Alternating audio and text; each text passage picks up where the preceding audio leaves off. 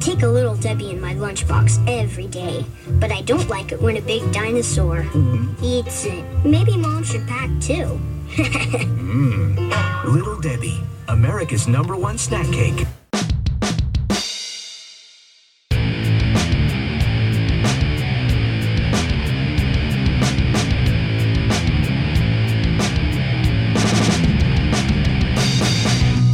Hello and welcome to Achievement Hunting 101. I'm Fufu Cuddly Poof, and this is level 209. Joining me tonight is Matriarch, Hello. Kushmoose, Hello. and Big L. How's it going? Yeah. How's it going? It's going good. We're back to our regularly scheduled program after a crazy last week with everyone on. Wasn't that fun? That was a great time. It really was. I had just as much fun listening back to it. I mean, too many teachers were on that episode, but other than that, pretty good. They're going to learn you a thing or two. Yeah, really. I was gonna make a 209 cleaning product joke, but we're going to have to do that in 200 more episodes. So stay tuned, because that's actually 409. I was like, what are you talking about? Oh. And When I you thought said the that, I butt was was so that it was lost. I'm something like, regional. 209? No. I hope it's not regional cleaning product. That's weird. That would be very weird. Yeah. Well, I mean, you Although are from the I land do of know Old that, Bay. I put nothing past you all. My stepmother, so good. she calls. What do you call that thing in your kitchen? It's a sponge, but it's wrapped in like webbing, and you use that to scrub things down. What do you call that? Scotch Brite? Brillo? A sponge? A Sprillo? Yes. Or Brillo? Well, no, These Brillo are all is things steel I've heard wool. before. A Yeah. Sprillo. Yeah, it's still. I These think I are know all what things you're I've heard before. But she calls them chore boys. Ooh, I've never heard that before. What? It's called a chore boy. So out in Minnesota, Chore boy scrubber. yes, a chore boy. We're going to Okay, have Chore to ask Boy. our Minnesota quota in the Discord. Choreboyscrubbers.com. Yeah. Is this gonna be an episode for a- Google image search Shore Boys? Well, That is not going Sure. to turn out well. you'll image search cream pie, but you want to search chore boy. Hey, what's wrong with a good old cream pie? Chore boy And moving on. is a brand name, though. It's I think- not, Oh, is that what it is? it's not a Okay, derivative. so it's like a clean- brand name. Oh. Oh, okay. Well, that So it ruins is the a fun. regional brand. There you go. But I think this is. I think we're building up some good content for a hashtag secret word episode right here. So much fun. And that was a while. Yeah. No, we haven't. Have 50 people just typing cream pies into the Discord. What could go wrong? Can we stop saying Hashtag that? chore I boy. can no longer. Yeah, I mean, Chore Boys and cream pies. We got the title. all right, Just so a video chore games. boy, nobody loves me. All right, yes. So let's get off of that into our topic of discussion. This question this week, speaking of Minnesota. Hey, beat you to it. Damn. This one comes from Freemhole. He says, for those who interact with kids, do you feel like because you play lots of video games, you are still cool? Or has the streaming, free-to-play, play-to-win, disposable mobile gaming of today make those kids view you as some relic of the past? Let's start with Nate. Interesting. Well, So- relic of the past. I figured it's a good segue. What are you into trying Nate. to say? Speaking of starting with me, let's start with Freem. And Freem answers his own question by saying, my son is almost 14 and daughter is 11. They watch an obscene amount of game streamers, namely Minecraft, Fortnite, Apex, Rocket League. They pretty much only play free-to-play games and look at my achievement hunting as some ridiculous venture. They're not wrong. Yeah. My daughter is just now 9, and she doesn't really have an opinion about my game playing. But she will come in and say, why are you playing this particular game? And I'll just look at her and she'll go, oh, right, achievements. And but she goes and she plays games just so she can jump off cliffs or so she can stop in the middle of traffic and create a traffic jam and just get people to honk at her. I mean, that's what she does. So who's ridiculous now, Nora? So yeah, I don't know. I don't know what everyone other than my daughter plays. And I'm okay with that. I'm okay with not knowing that I'm no longer one of the cool kids. Now, I wish Freem had answered or talked a little bit more about his kids playing of these games, because when I play Rocket League or Fall Guys, I'm playing to those in-game lists too. And I'm sure all you people are. What do you mean, you people? That's true, right? Yeah, with Fall Guys, I yeah. bet you that his kids do say, oh, I'm going to go for this, 10 wins in Rocket League, or, 50 clear. Right, the structure of Well, want they're the also taco more car. like challenges. So they get stuff for that, not just some point somewheres on their profile. What do you get? A skin, maybe? More cosmetic items. All right, so you're saying that there's more of a point for that stuff than Gamerscore? I get it. I get what I think get for what the you're saying. casual, Yeah. yes. I mean, I don't know about you, but I would absolutely love it if awards came back. If you remember those from the 360 days. Yeah, Avatar When you Awards. unlock certain achievements, you got things. Rewards, not awards. Well, no, so no. you mean like There were Avatar like a cool awards. hat, or like a chore boy for your avatar to hold, that sort of thing? I always rocked the companion cube from Portal. well, I'm I used curious that for a too. very long time. I'm curious too with Freem's answer, and hopefully we'll get some follow up on this in Discord. That with the free to play games, like you already brought up, there's this idea of playing through the different challenges to unlock the different skins and whatnot. But do his kids only play for those free to play skins, or do they ask once every 3 months for the $10 for the season pass so they can get the really good free to play skins? Because at that point, not only are you playing essentially for what are the built-in achievements in the game, but you're also kind of showing how the free to pay model just fools us all. So I'm curious how that actually goes down in his household. So I know my nephews ask every so often for like $5 or something like that in the game, so that they can go buy. I honestly, I don't even know what they spend their money on. They buy something in like NBA 2K, and it gets them something. I don't know. I know nothing about that game. I don't know if they get some new players or new skins or what. Is it possible they're just telling you they're buying stuff in NBA and they're really, I don't know, buying a car or something? Putting their money aside and buy a car. No, they're not. Okay. I get the weekly reports. All right. The thing that boggles my mind is the streaming that they are watching instead of just playing the games. My kids will watch YouTubes of Minecraft pretty much only, and that's because there's the modding community. So they watch all the crazy mods from Minecraft, but they don't watch any other game really. But the streams, Well, I mean- just play. Well, do you play football or baseball? So you're saying that these streams are professionals, and they're more fun to watch? Yes. I mean, right before we started recording, I was watching Age of Empires 2 games. But you're an Orioles fan, so you don't see professional sports in your town anyway. So what's your point? I'm like 90% sure they're doing better than the Mets right now, so I wouldn't be talking. That is definitely a lie. Not have even no close idea. to the truth. Not even close. I have Although they're not doing been better keeping than up. anyone expected. They're a half game out of the basement, so it's good. Exactly. They actually won something this year, so they're doing better than anyone expected. But I legitimately have no idea. But yeah, like, I do like you defending Kids- these kids. well, I mean, kids watch streams and things that they're interested in. Yeah. They're interested in the game, so you watch the things that you're interested in. I like all these different games, so I like watching people play them.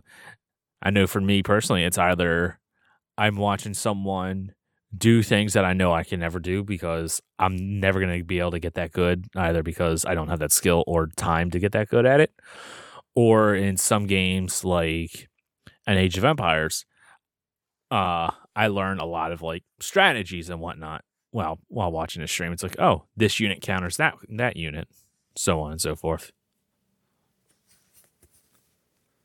I can't believe you're such a chore boy apologist. This is ridiculous.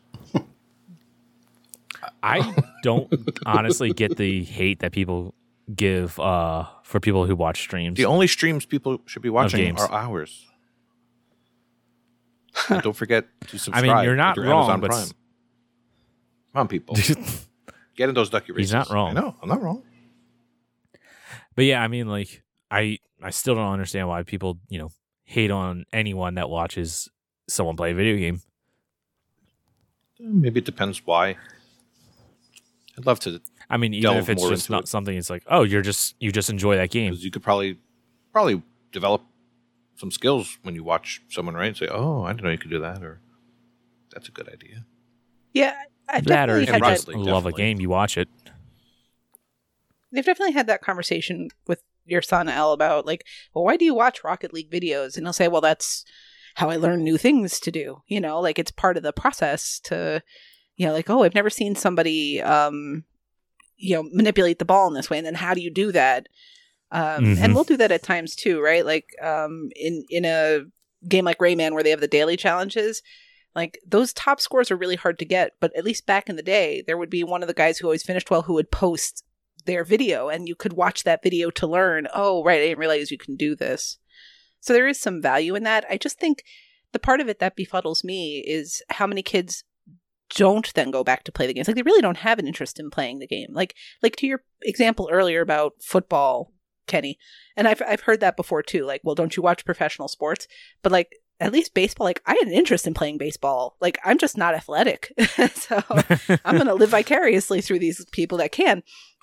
I always had an interest in playing baseball and really understanding the game and the dynamics of it. I'm finding especially like the younger kids, more as they grow up, they really don't have that much interest. Like I actually had a conversation with my nephew like 2-3 days ago. My mom had got him a Fortnite shirt because he was super into Fortnite. And he's like, oh, I don't really play this anymore. So I said, okay, well, what do you play? He's like, honestly, nothing. I mostly just watch now. It's like, wait, what? Like they don't have an interest even in doing that because they don't play as well as the people that they're watching. And I guess they get more out of watching these really great people play than kind of being mediocre themselves. I don't know what it is. And maybe that's, again, the same as the sports. But yeah, there's a lot of that now where it's really about just watching a Twitch streamer or whatever else. Yeah, I mean, it's just one form of entertainment of how you're going to digest it. I mean, there's no different than if like I'm really big into the UFC. I watch that almost every single week. I watch videos of it on Facebook and TikTok and everywhere. Please. And as much as I would love to punch lots of people in the face, I'm not going to do that. That's not my avenue of entertainment right now. What about you, Nate? I watch other people punch each other in the face. Are you going to go? I know you're also a UFC guy. No, you're a UFC guy. I am a UFC guy. So do you feel the inclination to go punch someone in the face too? And it's just not you don't think you can do it physically, or is it like enough to? Elle's right there.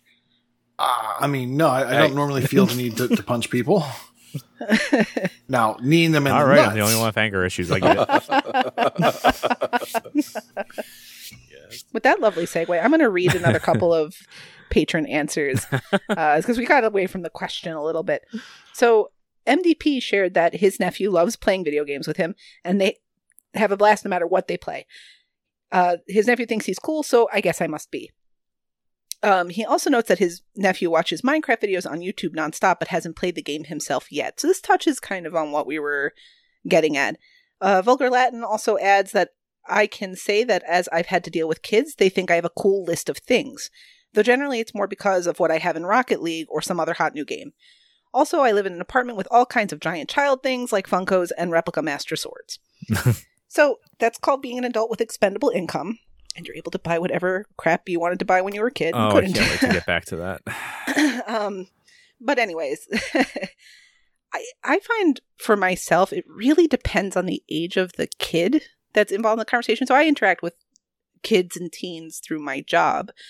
And there are times like this past weekend, I was working at a place and there's a kid wearing a Pokemon shirt. So I was just like, oh, cool, you're into Pokemon. And the first thing, this kid was maybe like 6 or 7, was this sort of shock, like, oh no, I don't know if this is cool or not. Like, if this is okay, like, and then I asked like, well, which one are you playing? Like, and just after 2 or 3 questions, this kid just thought it was the coolest thing that the library lady actually knew about video games. But with the teenagers, the older kids, when it's sort of like, oh, hey, I play this thing too, or I've played whatever, there's definitely more standoffishness about like, oh, I don't know if I should play that anymore because the, boring old library lady plays it. It really depends on where you get them. The one thing I found successful with like older kids is if you trash talk something. So if you say like, I don't want to play a PlayStation because the controller is garbage. I said that once to a group of teenagers and they all thought this was the most awesome thing they ever heard an adult say. So, if yeah, like 2 of the kids actually got up and high-fived me and I was like, okay, but it's a manner of talking, right? And how you engage with your peers. So, I mean, I would say I've never been made to feel like a relic of the past, but some of that's also knowing your audience. I don't sit there and go, well, if you think that this game is great, you ought to try Mario Brothers 3 on the NES. Obviously, they don't care, and if they did care, they would engage in that. So, but I also don't ever really talk about, like, my achievement hunting, gamer score stuff. Like, it's come up in conversation every now and again, and the numbers that we deal with are so unfathomable to casual players right. that they just don't even process it. If you say you have a number over like 30,000, like, what? Is that all you do? It's like, no, I'm here at work. Like, clearly, that's not all I do. But yeah, I don't think, I wouldn't say necessarily that I feel like I'm quote unquote cool, because I'm not. But I feel like sometimes it gives me a little lead in to be able to talk and interact with the kids more easily than it would if I was just like the stranger behind the desk they're trying to ask questions to.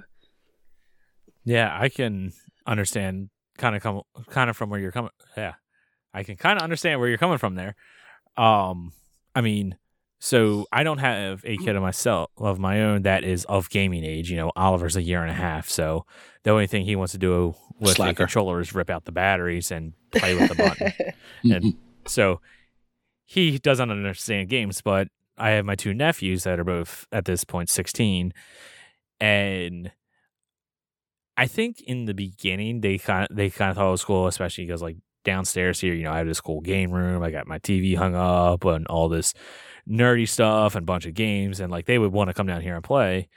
But now that they've gotten a little bit older, their interests in games have changed. Like they don't want to play Fortnite no more. They don't want to play Minecraft no more. Mm-hmm. Now it's just 2K and one, all he plays is 2K. The other one plays a couple of different things on Game Pass. Like he's gotten into like Watch Dogs, and he was just playing House Flipper, and he's kind of all over the place. So we don't really share too many common interests in games, even though I've tried to get all of us to play, the 2 of them, myself and Brooke. Like I would love to play Halo with all 4 of us, or Gears of War, but no one really has an interest in that. Now, you were talking about the teens. At my church, I help with the teens, and we have a Switch down in the room, along with an Xbox One. And there's been a couple of times where, before anyone gets there, I'm playing Mortal Kombat or Halo or something like that, and that's led me into having the conversations with them where it's just like, oh, you play this game? Oh, do you play Call of Duty or this or that or whatever? So like it has been a kind of a way to connect to what the question says. I don't know if I'm really necessarily cool in their eyes, but I mean, I feel like I'm pretty fly for a white guy. Wow. And there goes all the cool. I know you've been sitting on that statement. Stinger for I have been sitting hours. on that for a while. Yeah. Now, Kenny, I am confused by the notion of playing Mortal Kombat in a church setting. I knew you were going to say that. Well, it's in the basement. If I could have paused time, I would have bet $1 gajillion and Oliver's life that you were going to bring that up. Well, it's like the dungeon of the church, really. It's satanic, and it's all. We're different. I could see people not being too keen on their kids playing that in the church. Well, we're a little bit different, and you know, don't let the parents know. Ah, okay. Nothing like church secrets. Right. Okay. Right. Exactly. Oh, please. Like, these kids aren't playing Mortal Kombat and GTA. They come in and are like, how much money you got in GTA? What guns do you have? It's like, all right, you all are playing GTA, so I'm pretty sure Mortal Kombat's fine. If well, right, there's Mortal knowing what they Kombat's where do draw the line, realistically. then, Confession. yeah, like they're all playing Halo and Warzone Halo's and rated GTA. teen. So Like it's shooting, right? But it's not. GTA is an extreme example, and like Mortal Kombat because of the different blood filters and whatnot. Like Halo is Halo you can get away with. Like that's the rule where I work. Is it's got to be teen rated. If it's a YA program, it has to be E10 or whatever the ratings are now. If it's the younger kids, so we can't use our budget or anything to get mature games. Like even if it was meant to be an adult gaming program, gaming programs are meant for YA or kids, and that's where that's allowed to go. Halo I could get, but I could not get a Grand Theft Auto or a Mortal Kombat game. yeah, and like not all of them play it. Like some just go over and play the Switch and like play Smash Bros or whatever. And I play with them, and they enjoy that. And the kids that enjoy that enjoy me being able to play with them. And, me telling them, it's like, oh, yeah, I've been playing these games for, like, as long as you've been alive. Which I've been having those moments quite often recently. It's just like, oh, wow. But anyway, patron response I'm going to read is from Lego Head. He says, it's easier if you don't care whether you are seen as cool or not. Amen to that. The boss loves playing any games with the Eurogang, but I'm pretty sure he doesn't think any of us are cool. Kids, in my experience, like to be seen as equals, whatever their age. Mm-hmm. That is an excellent observation. I think. Yeah, wow. That's a very good point. It's like a grown-up thought. Good job, Lego Head. That's why he's not on the podcast. Grown-up thoughts. Huh. All right, and how about you? Now everyone thinks I'm cool. If not just for my gaming, then my baseball card collecting, comic books, wrestling. Oh my god, I'm the coolest there is. I don't know anyone Kenny, cooler. do you have a cricket noise on your soundboard? Man, every time I tell him to put a sound effect in, he never does. So that ain't gonna happen. What are sound effects? He doesn't listen. It's like when you tell him Super Smash Brothers is not really a fighting game. He just doesn't listen. So, what? It's a platformer. So, it's a party game. It's a party fighting game. So my son, he's an interesting breed. So he knows about my achievements and stuff, and he'll occasionally help me with them. But then, if he's in a mood, he'll say, "Oh, you're just playing that for achievements." And then, he'll start playing Pokemon and try to get every Pokemon in the Pokedex. So, therefore, I don't know. It's a little hypocritical sometimes, but it's all collecting. Absolutely. All right, the achievements you're putting yourself through. And I think there was some, sorry to cut you off real quick, Al, but there was some other discussion about this idea of like, we could tell from the way we played probably when we were younger that achievement hunting was something that's going to suit us well, right? Like, I remember playing Metal Gear Solid and collecting all the dog tags. Like, I had to, or I didn't feel like I was playing the game right. So yeah, your son doing that it's exactly the same thing, and it's worse because it's so much harder to collect them all and deal with that and power them all up than it is to probably get the achievement for just getting like 80% of the Pokedex. Yes. Yeah, now there's 1,000 of those little things, and there's about to be more in 4 months. Mm-hmm. Yes, but of course he thinks I'm very cool. So, some patron responses. We have Retstack, a.k.a. Catster. Depends on the game. I impressed the son of my sister's best friend by showing him Forza Horizon 5. And of course, when he and his brother were younger, they spent hours amusing themselves with my Wii U. Ooh, speaking of a relic, wow. And the games I had, so they made me pretty cool, at least at the time. Yeah, for whatever reason, the Wii U just did not catch on. I thought it was pretty nifty. For a multitude of reasons. I thought it was pretty nifty. Playing Mario Maker and it's maybe and the other person. The only Nintendo system I don't own is the Wii U. It was very nifty. I bought one solely for Mario Maker. Put about 10 hours into the stupid thing. Did you ever have a second player making the platforms for you as you play? How cool was that?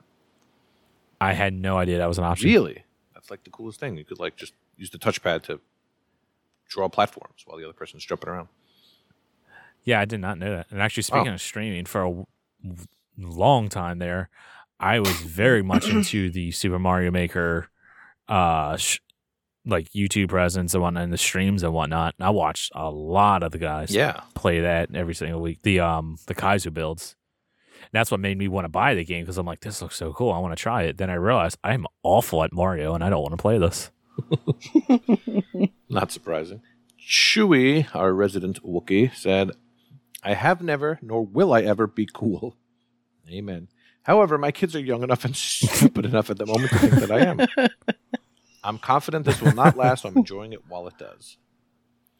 Well, I will say that I think you are cool for the WWE creator wrestlers that you've been making of the community.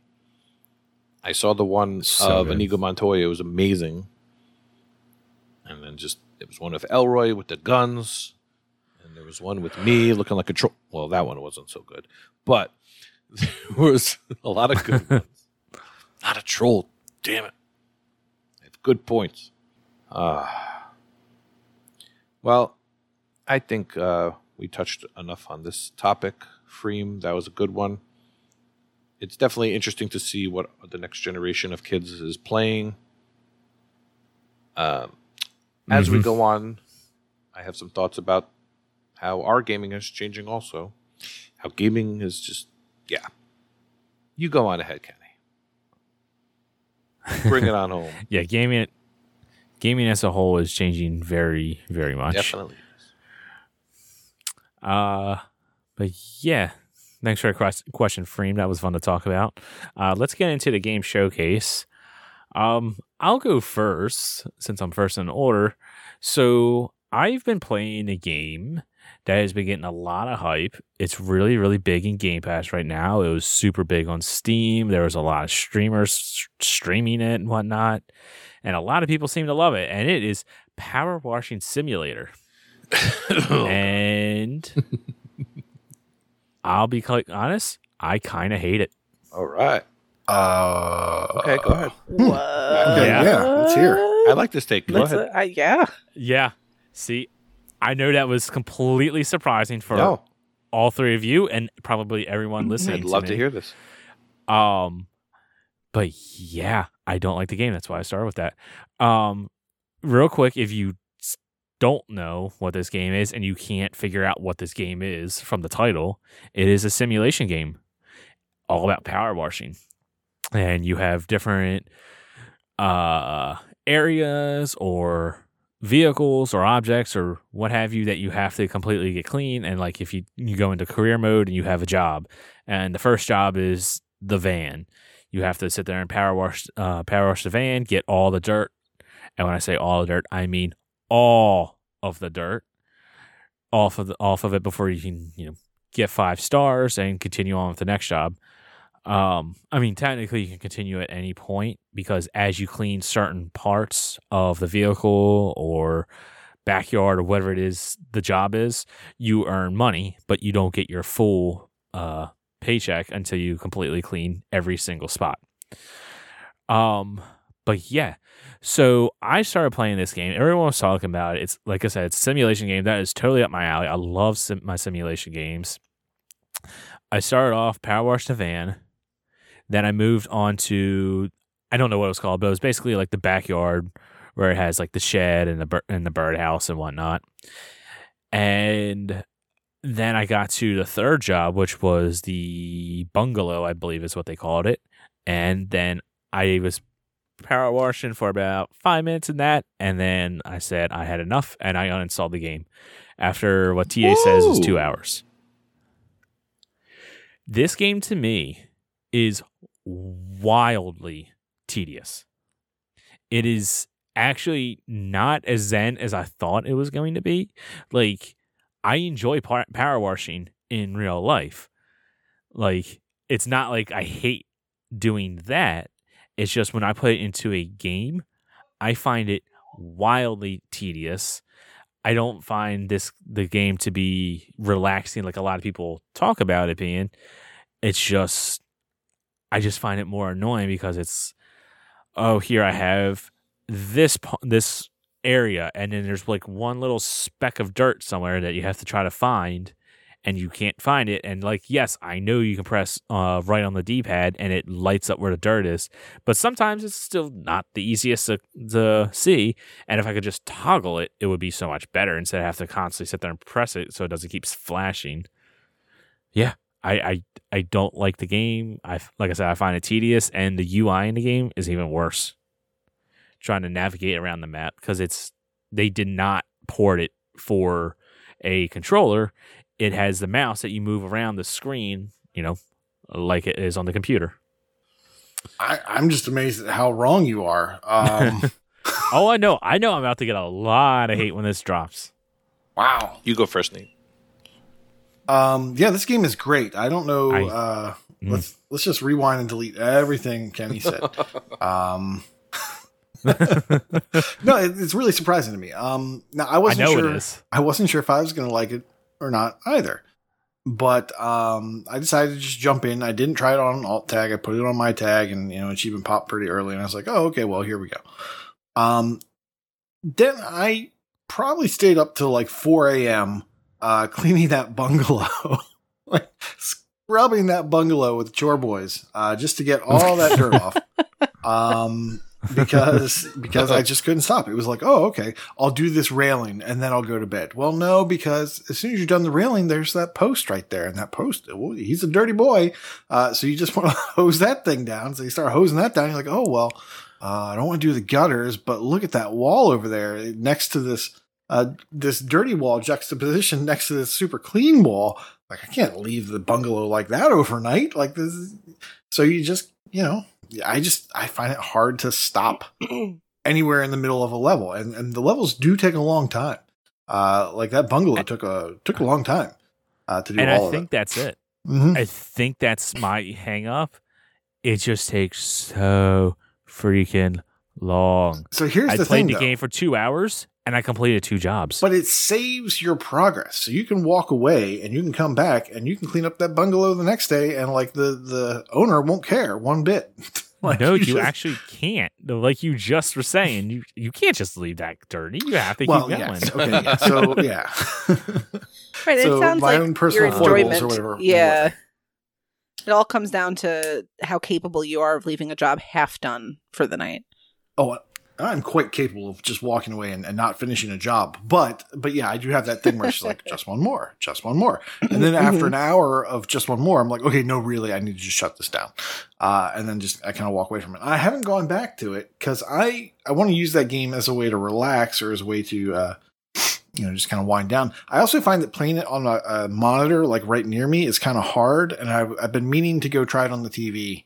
Out in the living room where it's bigger. But I just don't want my wife to see me power washing, because if she sees me power washing in a game, I'm really worried she's going to remind me of the power washer we have in the garage and the fact that the deck is green and not red. And so I'm going to have she's going to want me to fix that. So, but yeah, so I'm surprised that you didn't like it. I'm surprised that I do like it.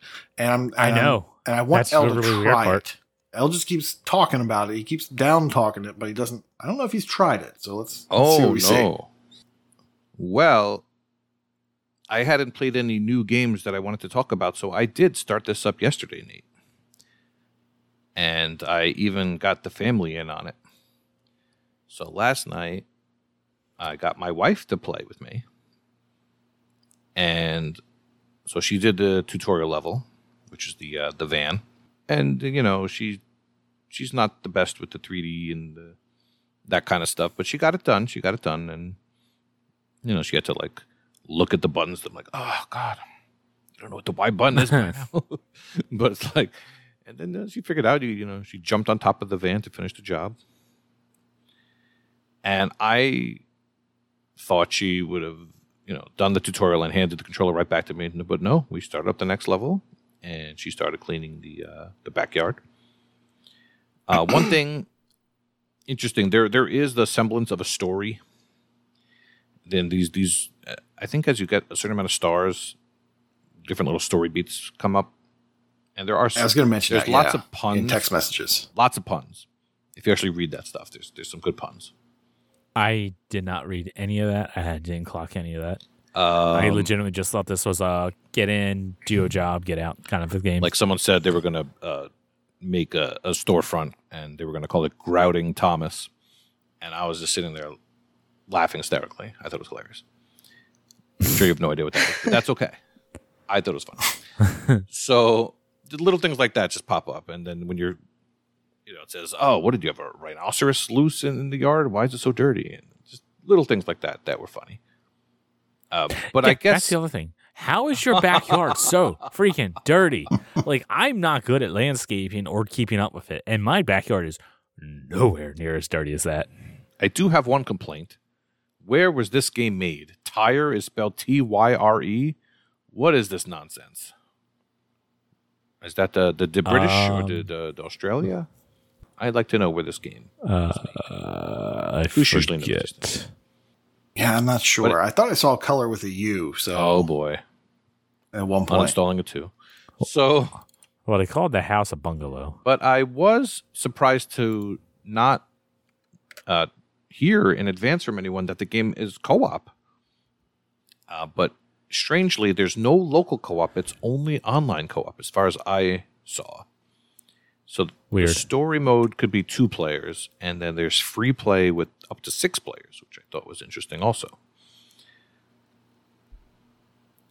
So my wife played, and then she handed the controller to me finally. I started the second level, and she's even said to me, like, you'll do better with this because you're good with the controller.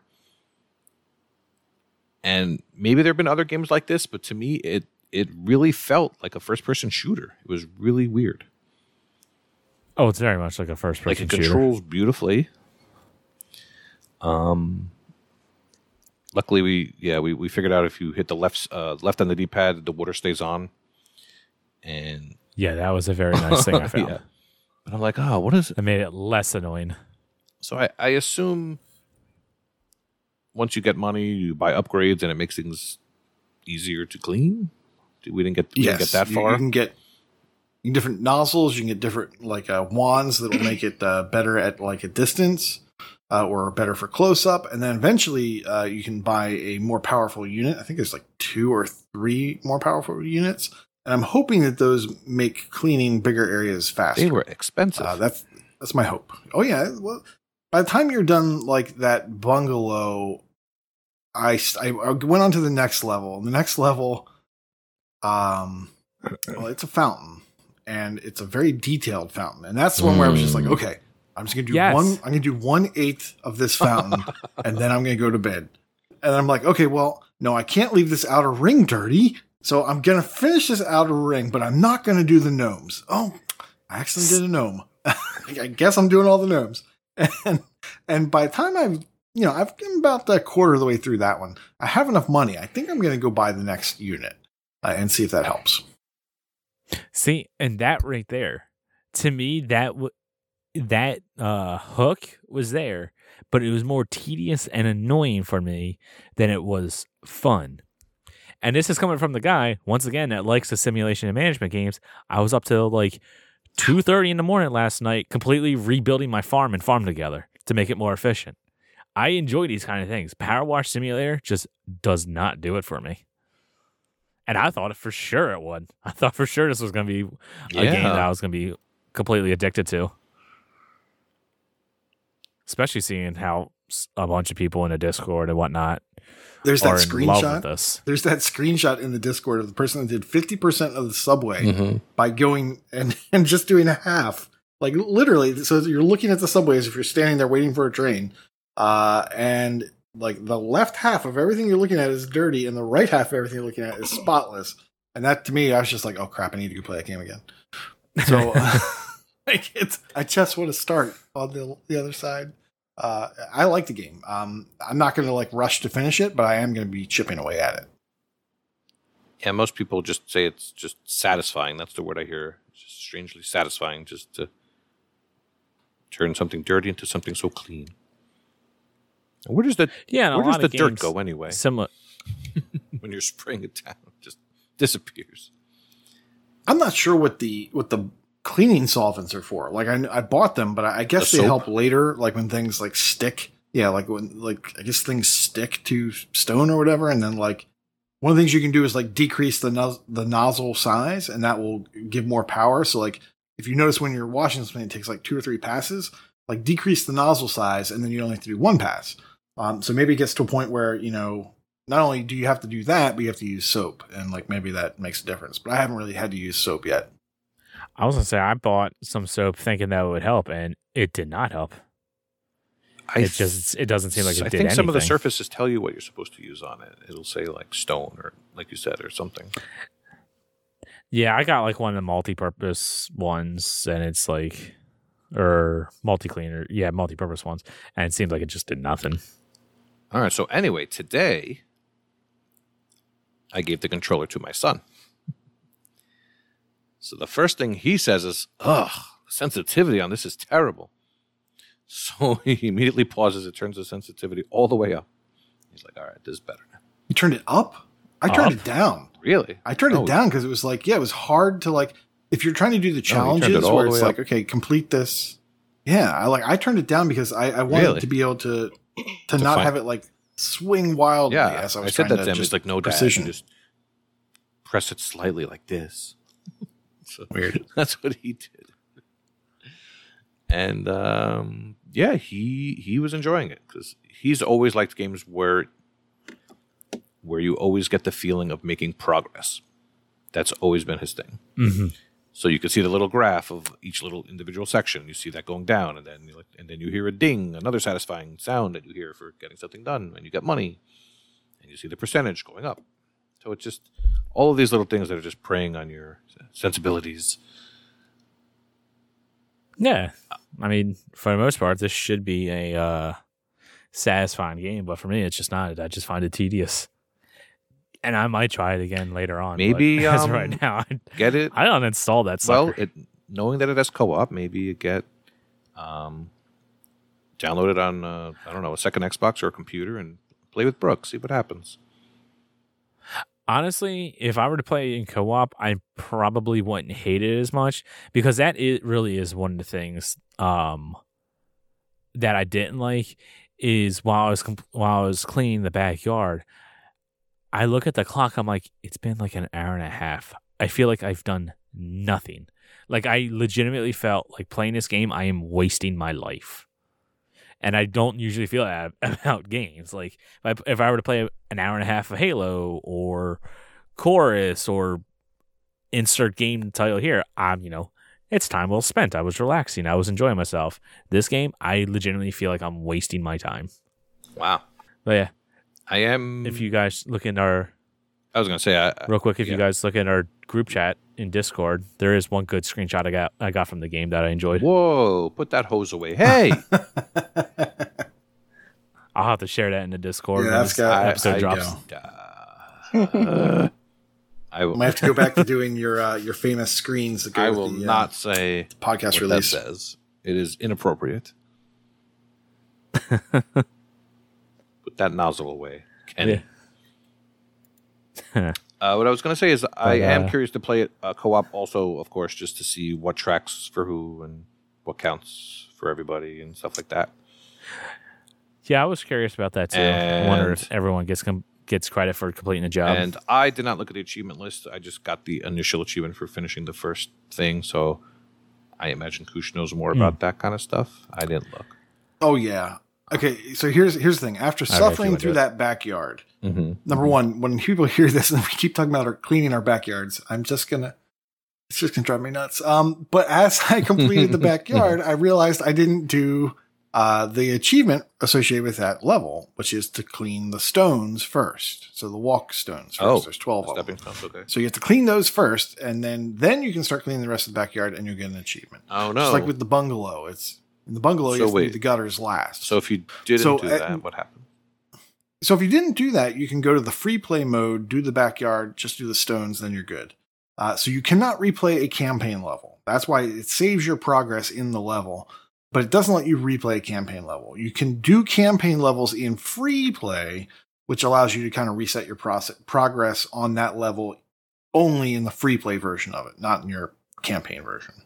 So they just don't let you set your progress back in campaign is what they're doing. So if you miss an achievement in the campaign version of it, you just go to the free play version of it and do it. That's what I did with the backyard. When I discovered that I missed that, I made sure to check as I got to a new level or a new thing to check the achievements because I didn't want to finish the entire, like the bungalow, for instance, and then realize, oh, I did a gutter like the very first thing, and that has to be like the last thing. I don't want to do the entire bungalow again because that does take it. Took me probably like an hour, 2 hours, something like that to do the bungalow. Yeah, that's so much. See, that's annoying if stuff all is the missable. all the achievements are like that.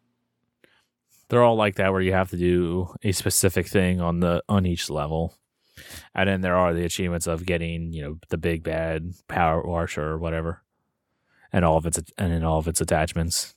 You have any questions, Michelle? Yeah, Silent observer. No, not really. I do think it's always fascinating when a game like this comes along and just sort of captures everyone's attention. And right away, there was an article on True Achievements about how Power Wash Simulator bumped a whole bunch of games off the gameplay chart and all. But I feel like their ability to hold people is usually not that like, not that people suddenly turn critical, but it's like next year, this time when people are talking about games they played in the last year, one person eventually didn't Power Wash Simulator come out last year? Oh, right, yeah, that was pretty cool for a minute. So I find that part. I think that's kind of how Power Wash Simulator will eventually be viewed. Did you say at some point? I'm sorry if I missed it along the conversation, but how many? I don't know if levels is there, but how many like things you have to clean throughout the course of the game? No, I don't think any of us talked about that. I didn't even look into that to see how much there was. Yeah. Okay. I mean, it's a finite by the amount, achievement right? list, there's probably 25, 30 levels. Really? Okay. I mean, that's just looking at the achievement list, quickly scanning it, because there's 40 achievements total. And like I said, there's a couple of achievements for doing this, doing that. That's not level specific, but then it seems like every level has a level specific achievement. A level doesn't mean backyard. A level could also be like a dirt bike, and there's an achievement for doing that in 3 minutes. Or doing So like, that one is not a 2-hour job. It's a 3-minute job. So it varies. Okay. It definitely seems completable. Almost 1,000 people have it done. Most people voted for the 40 to 50 range. That's so much. With some in the 60 to 80, but a lot of people also voted for like 20 to 25 or 30 to 35. So I think I had also You're read looking something around 40. Yeah, I think I'd also read something along the way too, because bearing in mind this is a Game Pass game, right? It's only a guess. Yeah. But I would hazard that if it wasn't a Game Pass game, we wouldn't be talking about it this week, right? Absolutely. 100%. So, yeah, there's no way I would have bought that. Yeah. Right. Yeah, no way I would have bought it. I think I saw something this week in passing that the development team, I believe it was for Power Wash Simulator, was actually like, had mentioned like what a great process it was to work with Game Pass and get the game on Game Pass and get it this kind of exposure. So that's another sort of takeaway that really isn't about the game itself, but this whole idea of here's this fairly niche idea, something that, some people are going to try because they're going to try everything or they're chasing a leaderboard, but how this made the game explode amongst a particular base of gamers, and that the developers' experience was so positive and they're sharing that positive experience, which hopefully has a trickle-down effect to other things down the line that may be in consideration for a Game Pass. So all that's pretty cool. And I think I'll wind up trying it at some point, but it's just, I didn't download it or get around to it at this. If I had thought about it earlier in the week, knowing that you guys had all played it, I probably would have just played it so that we could have just spoken about this solely for the showcase. So I apologize I didn't prepare, guys, but it just wasn't on my radar. And Kenny, you're definitely the only person I've seen that's been like outright negative. Oh, I know the I'm game. the only one. I very much know that I'm the only one. But yeah. But speaking to your point of the developers loving or getting all the attention on this, there's 76,000 tracked gamers on TA for this game. Yeah, and crazy. It's a $25 game, which I personally don't I will give them credit for what the game is. I don't think $25 is unreasonable price. Like, it's good for what it is. I just don't like what it is. But yeah, $25. If this wasn't Game Pass, I would be shocked if it made it into 10,000 tracked gamers. Mm-hmm. Well, Like, it would, it would have got up in there once we hit a sale and went down to $10 or whatever. But being in Game Pass, it's like, yeah, sure, why not try it? right. Not that it's a fair comparison because they're different game types, but it looks like the developer, Future Lab, has released 2 other games onto Xbox. One is Velocity 2X, and one is Peaky Blinders Mastermind, which I have to admit I haven't heard of them, but both of them have between 1 and 2,000 track gamers, and that's it.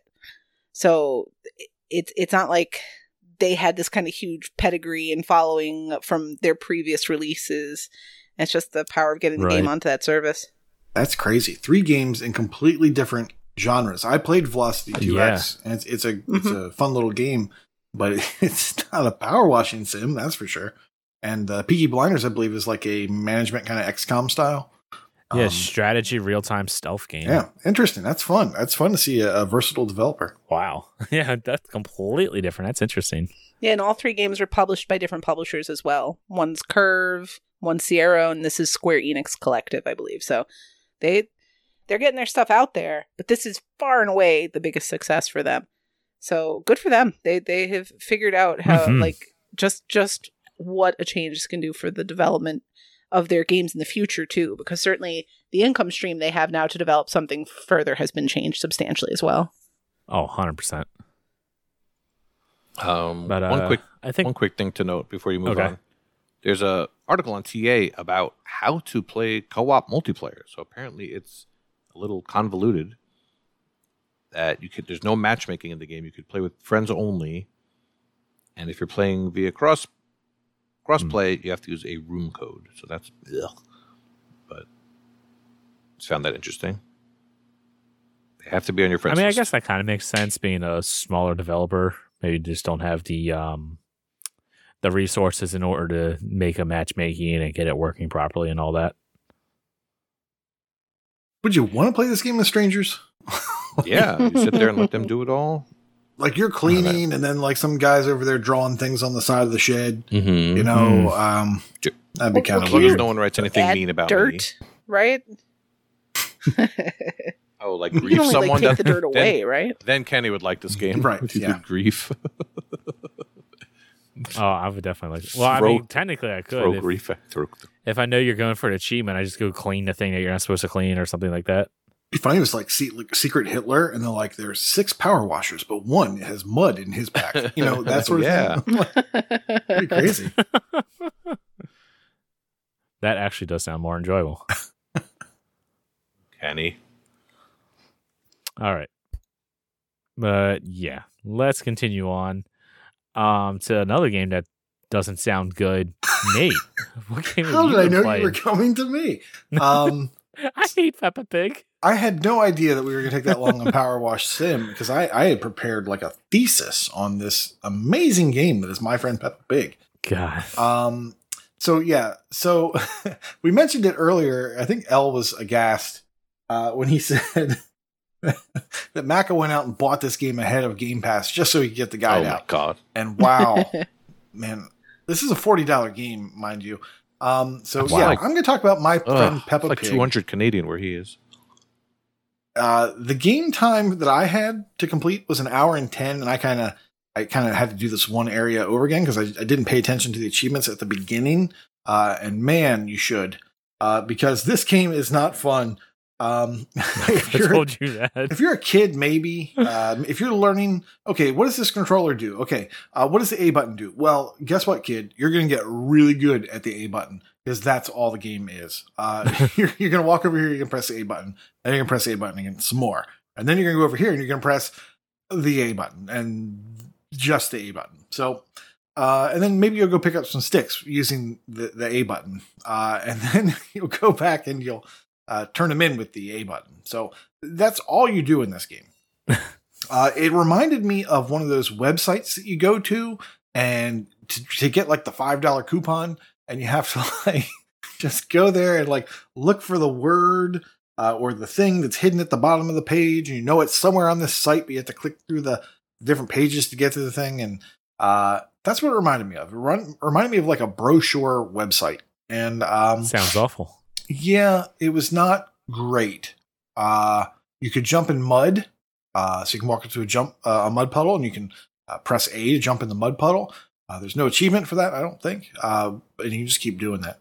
So basically, you just have to know where to go to get to the next area to do the next little thing that you can't miss, because that's all the game is.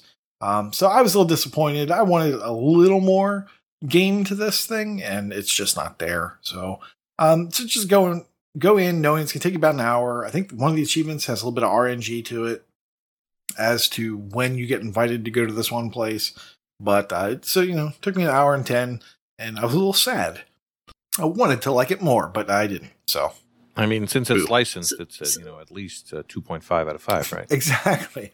I'm so glad. I was tempted to pick this up several times when it was 50% off, and at $20 to play this game. That's still an incredible ask to ask someone to pay $20 to play this game. So, yeah, Game Pass, saved me on that one.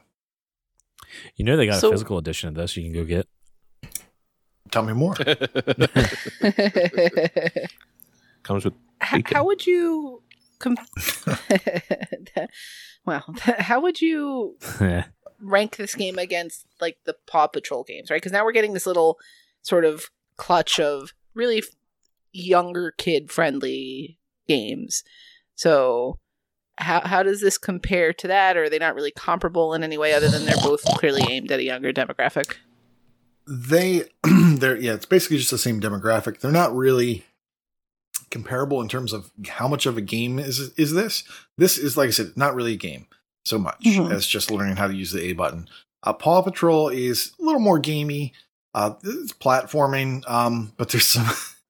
It's ridiculous how much stress I feel playing Paw Patrol, because there are like these little vehicle sections to the levels, and they're halfway through the level, and you have to get every little treat in the thing. And if you miss the treat, you have to do the entire level all over again just to get the chance to do that. Just to get to that area again, where, oh man, if I hit that cloud or I hit that thing. It's going to keep me from getting that one bone I need to get, and now I have to spend 10 minutes getting through this level again. So that's not great, obviously, but those games are more of a game, certainly. And you could let your nephew or niece or whatever, or, not your actual, Cronus, but the physical people, you can let them play this game, and they can get a lot done, but you'd have to go do some cleanup for sure. But yeah, I would say Paw Patrol is more of a game, and it's more fun than this Peppa Pig, but you're going to put a lot more time into it than Peppa Pig. So you didn't put your Nora Achievement Factory to work on this one? No. No. She's well past the age for Peppa Pig. I don't think she was really even into it at all. So she never really got into Peppa Pig, which is good. Very lucky. All right. That was Peppa Pig. And now we got our last game. Michelle, what have you been playing? Okay, so this has been a fascinating showcase so far. Power Wash and Peppa Pig. I'm talking about another stellar title, which is Swim Out, which I believe I've talked about before briefly. But this showed up on both my warboats for this 2-week period and is my Better Completions Matter random game to complete for the month. So I finally sat down and was like, all right, I'm going to finish Swim Out. Swim Out is one of those puzzle games where if somebody took the time to write a text guide, it wouldn't take long. But nobody's taking the time to write a text guide, so if you need a guide, you'd have to follow videos. The achievements are set up in such a way that the game has 7 chapters. Throughout those 7 chapters, there are 15 levels. Each level has objectives to do. So the achievements are finish the chapter with all objectives, and then an achievement for getting all the objectives in the game, and I think one for 50, 100, and 150 overall. So it's a really simple, real basic list. doesn't ask you to do too much. Now, I normally like games like this, and I know I've repeated myself multiple times about this, but typically these games are honestly faster if you actually try to play them and figure it out on your own, at least initially, so you see how the game works, because the time you spend referencing back and forth to a YouTube video, especially because if you get one move wrong, you're going to have to start over from the beginning, it's better for you to just play. So when I played the game initially, I did the first 2 chapters, I got all the objectives, I did all that on my own, and as you go through, they add little wrinkles, so there are occasionally sort of power-ups you pick up. So, for example, there's flippers you pick up, and if you activate flippers, you move 2 spaces instead of 1. So that's all good. Like, that kind of changing things in the gameplay is excellent. I have no problem with that being included. The problem is by the time I hit Chapter 6, I was done trying to figure this out on my own. Because there are so many times...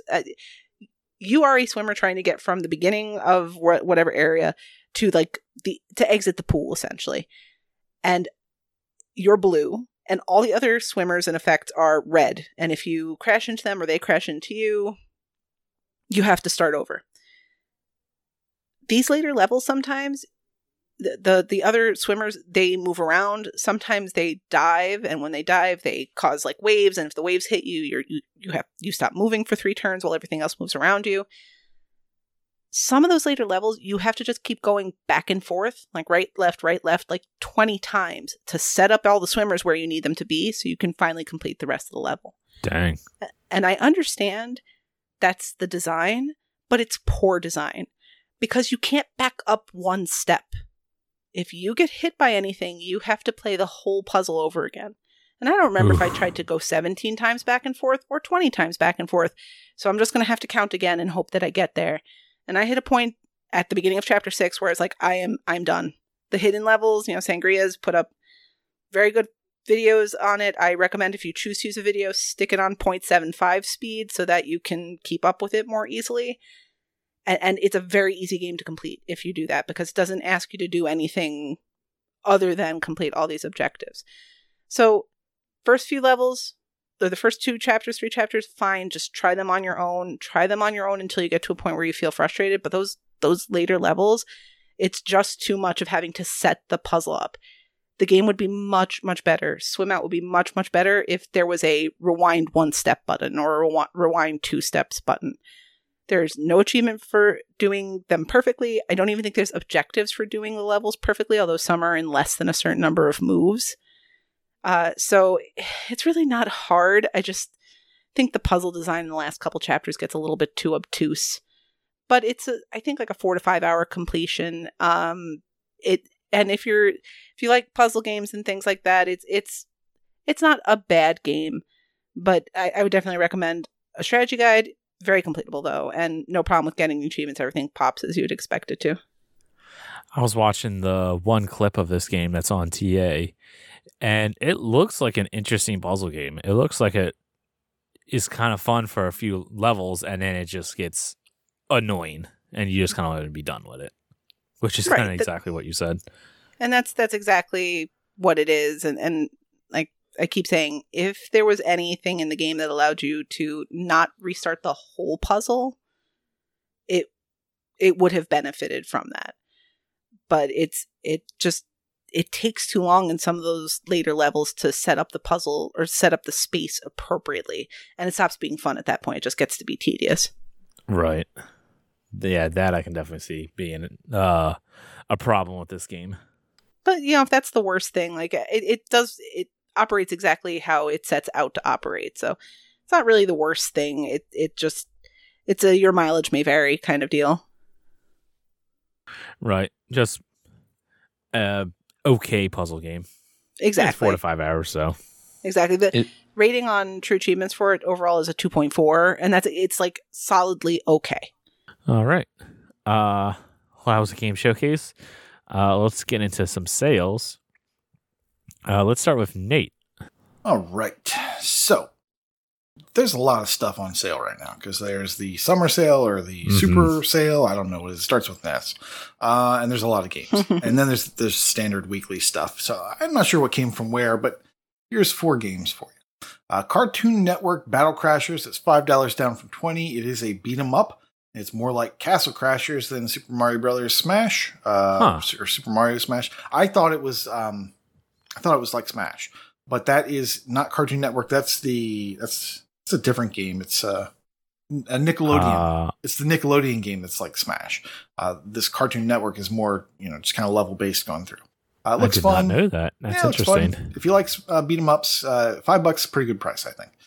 Next up is Cobra Kai. The Karate Kid saga continues. I've mentioned this before. I enjoy the show. It is cheesy as all get out, but it's a guilty pleasure. This game is $10 down from $40. This is a beat 'em up, and it was released between seasons 2 and season 3 of Cobra Kai, and they're currently on season 4 is done, and they're working on season 5. And there's a sequel to this game coming out too, so it's a tie-in, and I enjoy it. So next up, Nerf Legends, $10 down from $50. This is a first-person shooter, and Kenny says he loves Nerf, but I don't know that he's ever going to play this. There is no cross-gen play, so if you and a buddy pick this up, make sure that you have the same console, right? If you're playing on Series X's, play on Series X's, because that will not work between the series. So watch out for that. Looks like this game can be boosted because the solutions that are there. There's 1,000 tags you have to do. A tag is where you knock somebody out. It takes like 2 or 3 hits to knock somebody out. And there's win 200 games online. And like I said, from the solutions I saw, you can boost this, but I have no personal experience with that. And last up, Checkers for Kids. It's $1.89 down from $9. Oof. It's in the card and board category. It takes 1 to 2 hours, and it's checkers. So there you go. Yeah. Yeah, that Nerf Legends is tempting. But it looks too much like Doom. First-person shootery. Like, I want more Nerf, less like, just a first-person shooter. Yeah, I don't know. I have to watch some video on that. I got some sales. Yeah, the video, I like the idea of it, but it just wasn't catching me. I'm really hoping it comes to Game Pass. Big L, what would you 69. like to recommend? All right. I haven't seen the Doodle God games come up in quite a while. There's 2 of them in a collector's bundle, Evolution and Crime City, for $8.99 instead of $22.49. I like them because you can play them on your computer because the touch screen makes life way easier than using a controller. So I would grab those, easy achievements, and fun stuff.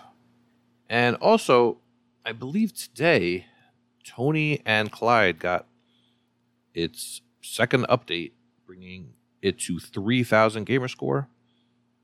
And it just happens to be on sale for $5. So that will probably make some people very excited. Like Nate. I mean, yeah, Nate bought it at launch. No, I do not. I bought it at launch, and my gosh, it was not what I was expecting. Expected Kane and Lynch, and he got to. I expected it to be fun, and it was just janky. You need to play for achievements, not for fun. See? Well, let's continue on with Games of Gold and Game Pass news. So just as a reminder, the month is coming to a close. So make sure to grab, I forget how to say this, Beast of Maravilla Island? Sure. I think that's how you pronounce that. That is available until the end of the month, so make sure you pick that up. And then also available, just as a reminder, is Relicta. And then on the Xbox 360 side is Torchlight. There's no way it's Relicta. And Torchlight is also, available until the end of the month.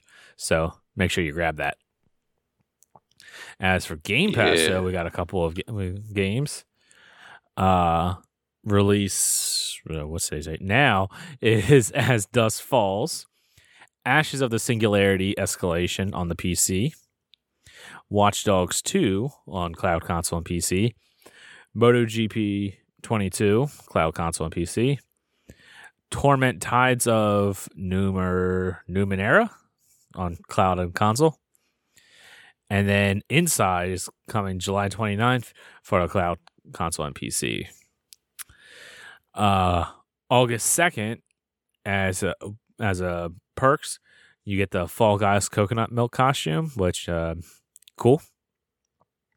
August 4th is Turbo Golf Racing. The August 9th is 2 Point Campus. I cannot wait for that. August 23rd is Midnight Fight Express, and August 30th is Immortality. Good Pro Jam song. Yeah. Yeah. I know As Dusk Falls, we're probably going to be playing that for our Thursday night group. I think, anyway. I'm intrigued by it. The co-op environment. I am too. I read something today that said that it's a review, so obviously reviews are opinions and who knows, but the review is basically like it's an otherwise mediocre game, but the co-op elevates it to a whole other level. And I was like, oh man, that sounds good. So I'm looking forward for our Thursday group to give it a try and to report back here to see if we feel the same way. I mean, Just it's basically built-in simulplay, right? So you have to do your simulplay thing in the game, and like they want you to do it. Yeah. Well, I think right, like Yeah. whatever people do, it impacts how the narrative is told. So I definitely am one of those folks when I play these games that I almost always just default to picking the quote unquote good path. And like frankly will have a hard time picking the not good paths. And That's so why I'm here. right, and so playing the game with other people who are like, and I'm just gonna break his kneecaps, like I wouldn't experience the game that way. So it kind of allows the game to be seen through the eyes of everyone in the party, and you get that moment of like, oh, what, you did that? You know, maybe we'll be surprised when Kenny chooses to like save the puppy instead of kick it. Well, we'll see what happens. We will definitely report back. Yeah, I usually play whenever there's choices. I usually just pick the choice that feels right in the moment. Sometimes it's the chaotic one, sometimes it's the right one. Mhm. Whereas this, considering it's 6 people, or is it 8? 8. I think it's 6 people. I don't Is it know. 8? Okay. Yep. It's 8. 6 or 8, whether one. 8 people. So considering that there's 8 people, and I'm going to be able to affect all of your guys' gameplays. Mhm. Oh yeah. The Griefing Kenny is coming out. We're going to be kicking the puppy. So, and assuming everyone is also okay with it, I plan on streaming this game. So Yes. follow us that'll on be fun. Twitch. Puppies. You can see me kick the puppy on Twitch. Oh no. I really, really hope that's not a choice, You're because now I feel like I have to. And I usually yeah, would. I want your pastor to watch this.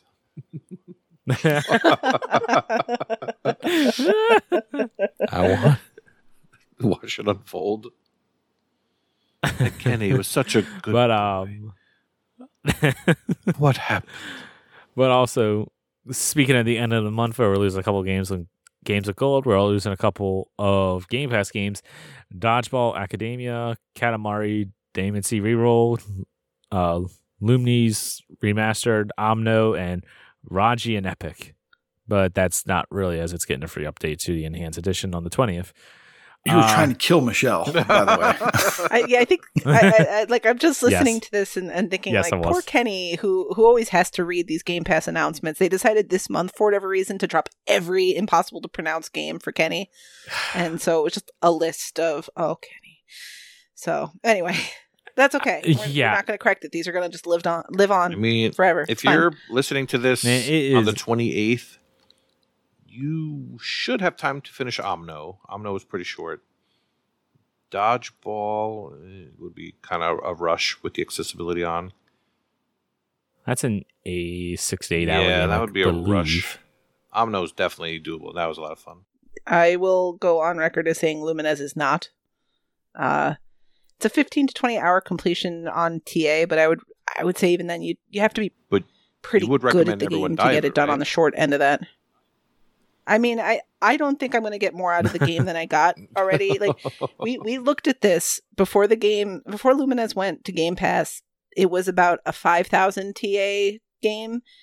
It got all the way up around like 10,500 and it settled at 9,700. I'm totally cool with that being my top ratio game. I don't need more people to dive it. I don't want to be greedy. So it's good where it landed. Did you complete Luminous? Oh yeah. I completed it before it hit Oh, Game okay. Pass.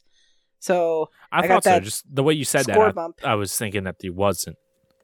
Yeah. Right. That's why I was it's- telling everyone to dive it so she can get more TA out of it. No, I love the game. I absolutely do have loved it forever. And to see it go from something like 2,500 tracked gamers to like 25,000 tracked gamers is awesome, because that means more people got to experience it and have a takeaway from it, whether good or bad. And that's exciting to me, is seeing a game that even in my head is more of a niche title, even though I played it plenty. To know that many more people got to experience it is awesome. And, the ratio bump was nice too. Mm-hmm.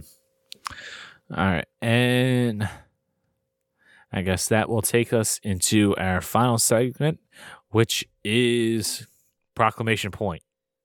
Or Brad Camp now. All right, well. Double dose. It can be both, because this is a supersized double dose edition of Brad Camp, because we didn't get to bring that to you last week due to the anniversary show. So, here are all the names we're going to be listing off. Woo. In completions, MattCam09 and Dinoman87 have 100 completed games. Fluttery Chicken and EMZ Fergie at 150 completed games. Wheezy Fuzz has just passed 200 completed games. The Rock has hit 250 completed games. EL Sock, it's in the game, has hit 300 completed games. LA Jester and Super Bob 49 also join him at 300 completed games. Sincere Seeker 6 at 350 games is joined by Logic Slayer. CGH Carter VL has hit 450 completed games. We have 3 new entrants into the 650 completed games club. They would be Northern Lass, a Gray Shark, and EOJ. Chewy on Ice hit 900 completed games, and now we get into the real big boy numbers. Red 047 has hit 1,000 completed games. Mental Knight 5, 1,350 completed games. And finally, Lucas 1987 at 2,550 completed games. Crazy. Yeah. That's a lot of completions. Whew. In streaks, in our 50-day club, we have What the Fug, Ace, K-Bow 73, X the Hero, and Yinga Garten. Garten, sorry. In our 200-day club, we have Luke 17,000, Thrash Forever, and Reazer. In our 250-day club, we have RPG Davey. Then we have Alicia and Chesno with 450 days. We have Dinoman 87 with 600, Eldritch SS with 700, Philip Wendell with 800, Sincere Seeker 6 with 850, Waka Pale and Sniped by a Girl with 3,200 days, Blue Thunder 7398 with 3,350, Firehawk D with 3,500, Big L with 3,500. And then in our year anniversaries, we have Survivalist, Neo 21, and Wild West 08 with 1 year. We have EL Sock in the game with 2 years. And we have Planting 42 with a 9-year achievement win streak. That is insane. Created many monsters. Congratulations. Craziness, y'all. In Gamerscore, Death Dealers has hit 400,000, Logic Slayer has hit 600,000, and Awoo has hit 700,000. Come on, Kenny. Give it some gusto. Woo! There you go. That's how you do it. That's your thing, not mine. It's okay. Gimmick infringement is fine. In leaderboards, Alicia is in the top 500 of the Gamerscore leaderboard. High Road Vitu is in the top 500 of the TA Difference leaderboard for Simulation Racing. Well, that reminds me, I need to get my racing medals done in July. Ooh. Infamous is in the top 20 of the TA leaderboard for Xbox One Action RPG. Luke 17,000 is in the top 500 of the TA Difference leaderboard for Turn-Based. Mental Knight is in the top 200 of the TA Difference leaderboard for Sports. Northern Lass is in the top 500 of the TA leaderboard for ID at Xbox. That's a good one. Retro Chief is second in the USA TA Difference leaderboard for Point and Click. Sir Polygon is third of the completed games leaderboard for On Rails. Slayer Reigning is now number 1 in the Iowa Gamerscore leaderboard for Battle Royale. Thrash Forever is now third in the England completed games leaderboard for Card and Board. And ZZ Urban Spaceman, thank you, man, is in the top 200 of the games played leaderboard. In braggadocious brags, both Skeptical Mario and Lego Head completed the 360 version of Gears of War. Nice. Nice. Yeah, that is a long Good completion. one. And I think I heard that the leaderboard stopped working entirely, so you can't even tell how many kills you have. Mm-hmm. I mean, I know Yep. it doesn't pop on time anyway, but just to get an idea would be nice. That is awful. And there's a contest going on to get 360 completions over in the AH League. And for whatever reason, the game of choice lately has been Heavy Weapon. Kush, you're going to have to explain this to me, but the last 7 people to complete this game have been Wakapale, EOJ, Matism, Isrit, Kushmoose, Ben L72, and Freaky Row. Why this game? all of a Nice. sudden? Well, it's a unicorn. You get doesn't score. You get score in this game by completing 360 games that are non-backwards compatible, that are above a certain ratio, and then if you also have leveled up in previous of these RPG contest thingies, events on the Discord, then you get an even bigger multiplier. But this game is really good because it's non-backwards compatible. It's non-BC, so you have to play it on the 360. That's not true. That's not true at all.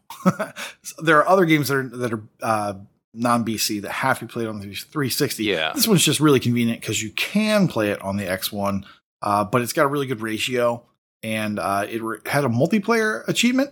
So we had to get a bunch of people in anyway. So when that came across to everyone's intention, then they just went ahead and just knocked out the game.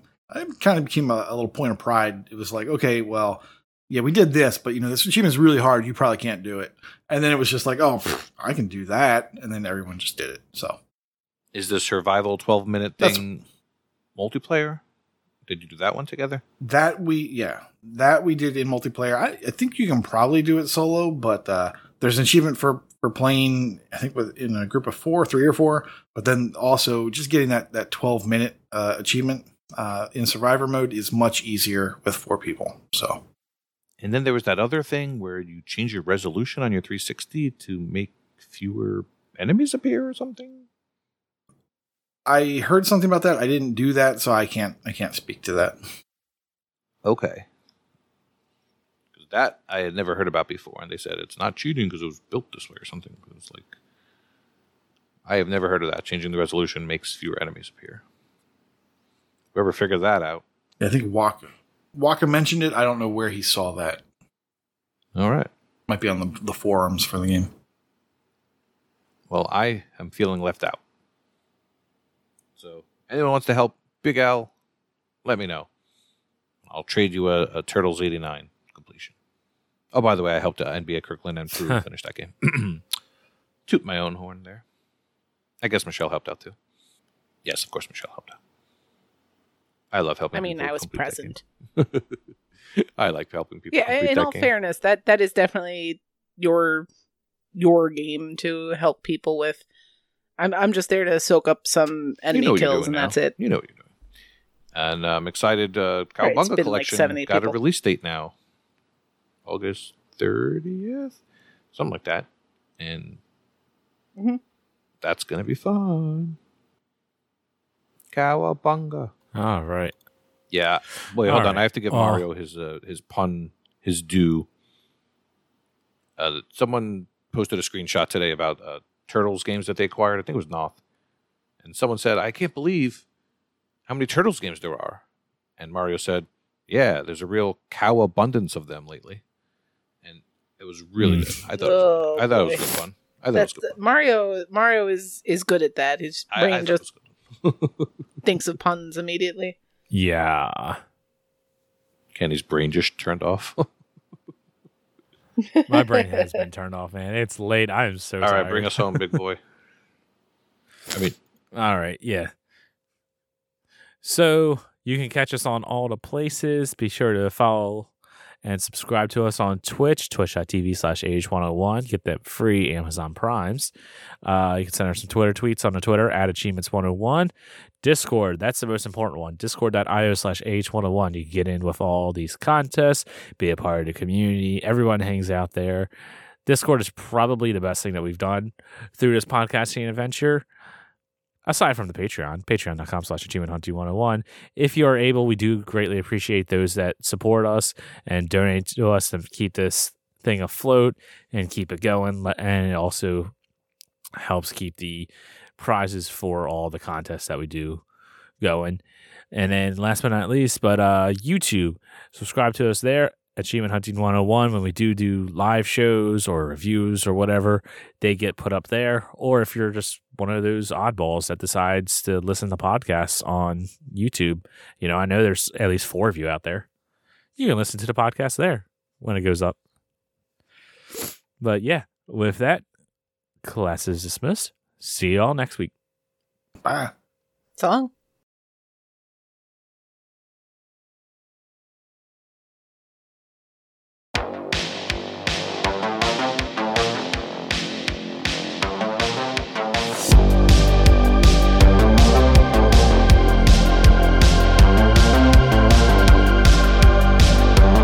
Hello and welcome back to the Master Raters, where we talk about how we rate our games. I'm Chewy on Ice, and I am once again joined by Matrock Michelle. Hello. And Volga Latin Devon. I give it a 5 out of 7. 7? Now, this is episode 3 of the Master Raters, but we're not talking about 3-star games, confusingly. We're talking about our 1.5 games. Yes, we started at the very bottom, 0.5, the aggressively bad, obnoxiously bad. Then we moved into the 1-star games, which were just pretty damn bad. And now we're moving into 1.5. So what does 1.5 mean? Now, I think when we even started to talk about 1, we started talking about splitting hairs and what the difference is between a 0.5 and a 1 and 1.5. But what does a 1.5 mean to you guys? Well, I'll just jump right in. To me, a 1.5 will have less overall flaws than a 1, but will still be fairly flawed overall. So you're saying it's better than a 1, but not quite as good as a 2? As a 2, yes. It's somewhere in the middle. It's not a girl, not yet a woman, kind of in that in-between phase. Yeah. I always find it quite difficult to decide if I'm going to go for a number 1 or go for a number 2.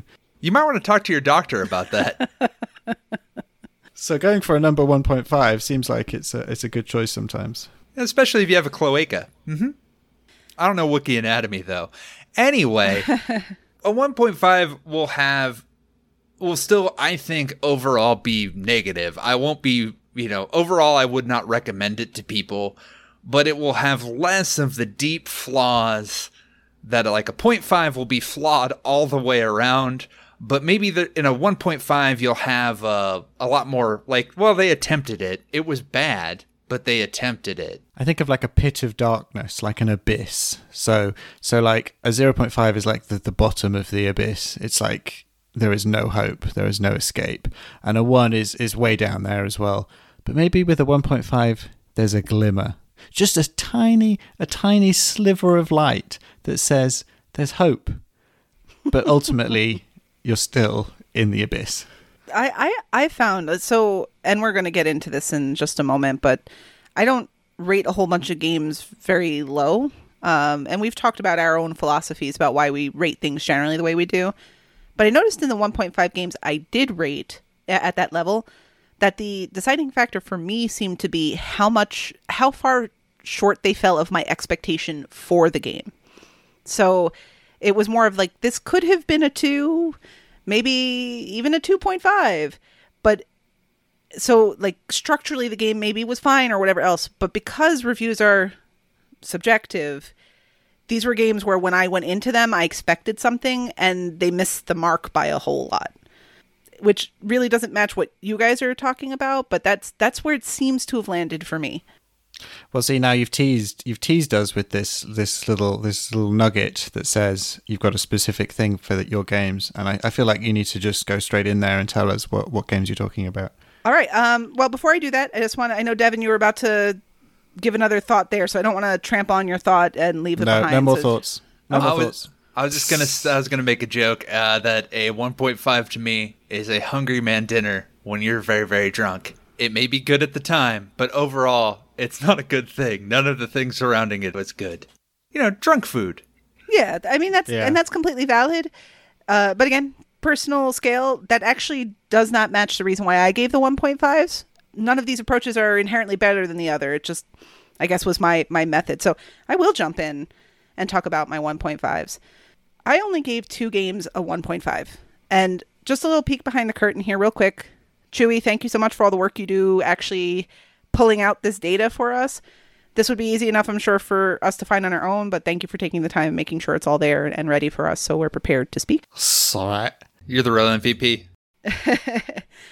My 2 1.5 games are Totally Reliable Delivery Service and Artful Escape. Ooh. But Yeah. those are one of those is maybe a proper game. So I think Totally Reliable Delivery Service is something you're more likely to find people rate 1.5 or even lower, because there's a lot about it. And you've both played it or been carried through it, know enough about it, right? Completed it, yeah. Yeah, I completed it, mate. Yeah. Did I complete it? They added that DLC, and I honestly don't remember if... I don't think... No, I haven't done that yet, where somebody else can own it and help you pick up the stuff in it. Yes. When Totally Reliable Delivery Service first came out, the idea in my head, based on kind of the way it looked and what people were saying, is, oh, this is kind of like Human Fall Flat. Because it's got that sort of gummy mechanic kind of thing where you grab onto things and left bumper or left trigger controls one arm and right trigger controls the other and all this. Yeah. But it is drunk physics, broken physics. Okay, floppy right. physics. Yeah. Right. Yeah. What's that other game that's out on Game Pass that has something similar? It's not Fall Guys. Manuel Samuel has it. Gang Beasts Gang has Beasts, it. Gang that's the one Beasts, I yeah. Yeah. Octodad has it. To a lesser degree, I guess Freddy Spaghetti has it too. There's quite a few that are kind of like... But Freddy Spaghetti doesn't have like a grabbing mechanic the way that Human Fall Flat and TRDS do. And I think that's it's not good. It's very janky. If you've played Totally Reliable Delivery Service, that's probably like the game that picture would be next to the word janky. It's very janky. Things just don't seem to work, and the physics of the game is odd unless you're Waka, who's just really good at everything. But it just fell so short of my expectation, because when people talked about it initially, and it's my fault for being a serial skimmer, it's like, oh, well, it kind of plays like Human Fall Flat. Human Fall Flat's good at what it does. It's really interesting. You're 100% correct there, because Human Fall Flat is a kind of floppy, broken physics game, but it does it so well. Like, it knows exactly what it's trying to do, and it does it well. Like, I can imagine people playing Human Fall Flat initially and thinking this is broken, but then when you realize it's a really refined and very clever system that they've created.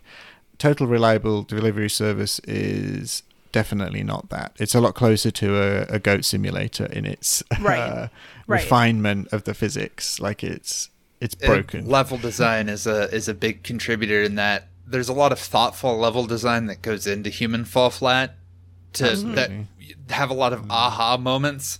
Where in Totally Reliable Delivery Service, it feels like you're fighting the game to do the things that you want to do, and you don't have any aha moments. It's more like, oh, God, thank you, it's done. I never have to do this again in my life. Right. And for context, Human Fall Flat is a 4.5 game for me. It's very close to perfect. And it's for exactly the reasons you've touched on, where it's designed in a way that feels broken, but it is exactly what it is meant to be. And just as Devin pointed out, the level design is really fantastic.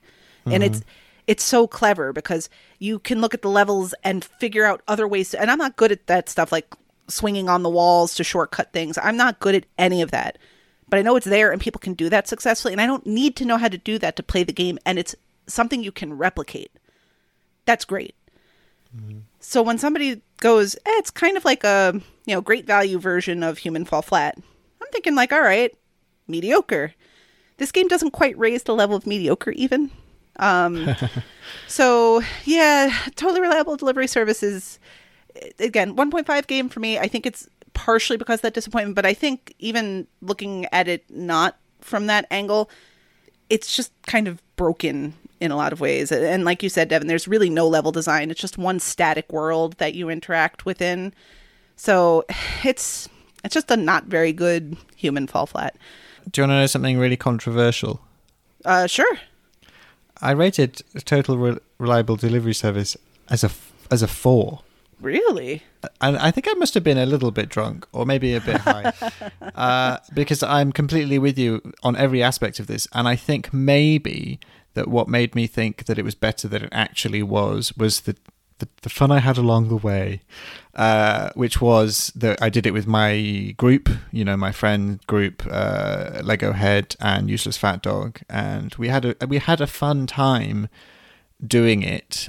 But like you say, Devon, it was fighting against the game as opposed to playing kind of with it and working with it. So you know what? I'm going to rate it down because it's not a 4. It's definitely not a 4. I gave it a 2 for those of you keeping track at home. For me, I'm going to rate it down to a 3 because I still enjoyed the time I had with it because of the social aspect and the fun I had with my friends. But I agree 100% with everything you're saying in that the game itself is a low budget, unrefined, unpolished Human Fall Flat. And if you want to play a game like that, just play Human Fall Flat. They're both on Game Pass, so why would you? I get where you're coming from, because before I ever played Totally Reliable Delivery Service, I watched a stream of it. I don't remember everybody that was in the stream. I think I might have participated a little bit, but I left early. But I remember for sure that Corey and Kenny were a part of it. And I think it might have been Nate and Al. I think it might have just been the panel at the time. And there was some quest they had to do, and I don't know. I think Corey wound up piloting some kind of jet plane, and Kenny wound up outside of it, holding the jet plane and holding a missile, and it was hysterical. It was funny to watch. Yeah. And I think seeing that sort of like joy and laughter and all this other stuff, and then going in and playing the game and being like, oh, it really doesn't actually play very well. Yeah. Those moments do come, but they are rare, and actually most of the time is frustration. And then occasionally you get those moments where you're like, that's funny. But unlike Human Fall Flat, where I feel like the majority of the time you could be creating those hilarious. I like playing Human Fall Flat in a way which is a bit trolley, a little bit ruining for everybody. Grabbing people and pulling them off the ledges, and trying to ruin everyone's puzzles for the lols. But you can create those moments very easily, and you can have a lot of fun with it in Human Fall Flat. But in Totally Reliable, it's rare that you actually have those times where you go, yay, that was great. And most of it is, I'm trying to fly this helicopter. Oh, it's flown into a mountain. Oh, it's flown into a building. I think to that point, it is kind of a streamer bait game would be what I'd call it, like Goat Sim, where it's designed to get you for like an hour or two for a streamer to play it, and they have their laughs. But for our purposes, for achievement hunting purposes, the things that are fun for an hour and a few laughs, they don't have any staying power. Yeah, I think that's a good point. And I feel in a lot of ways there's so many differences between Human Fall Flat and Totally Reliable Delivery Service. So I know that I keep coming back to that. And I just want to be clear that it's not really a fair comparison, because they are just in terms of how they actually deliver the final product so different. But the difference to me is when I go into Human Fall Flat now, I appreciate so many people in the community, especially Waka, but others as well. I think Chip sometimes, and even like Devin, you may as well, or Heizo, who are willing to carry the community through the new levels. I don't want to be carried through them. I want to actually play the game. The game is enjoyable. It's good. If I get stuck on something, I don't mind calling out for help. The last DLC that was released for Human Fall Flat, Devin and Heizo and I played it together. But it wasn't a carry. Everybody was working through it. Totally Reliable Delivery Service, if anything else comes out for that, I'm just going to wait till Waka puts out a ping that he's carrying people, and I will sit there at the beginning. I will stay in party so that I'm not being there at all. But I don't feel bad at all about not actually playing the game and participating in getting to the achievement that I need. If we're all done talking about Totally Reliable Delivery Service, and it sounds like we are, Again, my other 1.5 was The Artful Escape. And I think this one actually is even more in that vein of like, I was just really disappointed by it. Like, super disappointed by it. Did either of you get to play Artful Escape? So it's on my wish list, and I think it's on my to dive list next month. And, you know, I have heard it intrigued me, like seeing about it, because it looked just so psychedelic and interesting and cool. And I like, you know, music and kind of art style and all of that stuff really stood out to me. But I've heard, obviously I've heard some of the things you said and what you're about to say, but I've heard a few other people also say, actually, you know what, didn't meet those expectations. So I'm interested to know kind of what your take is.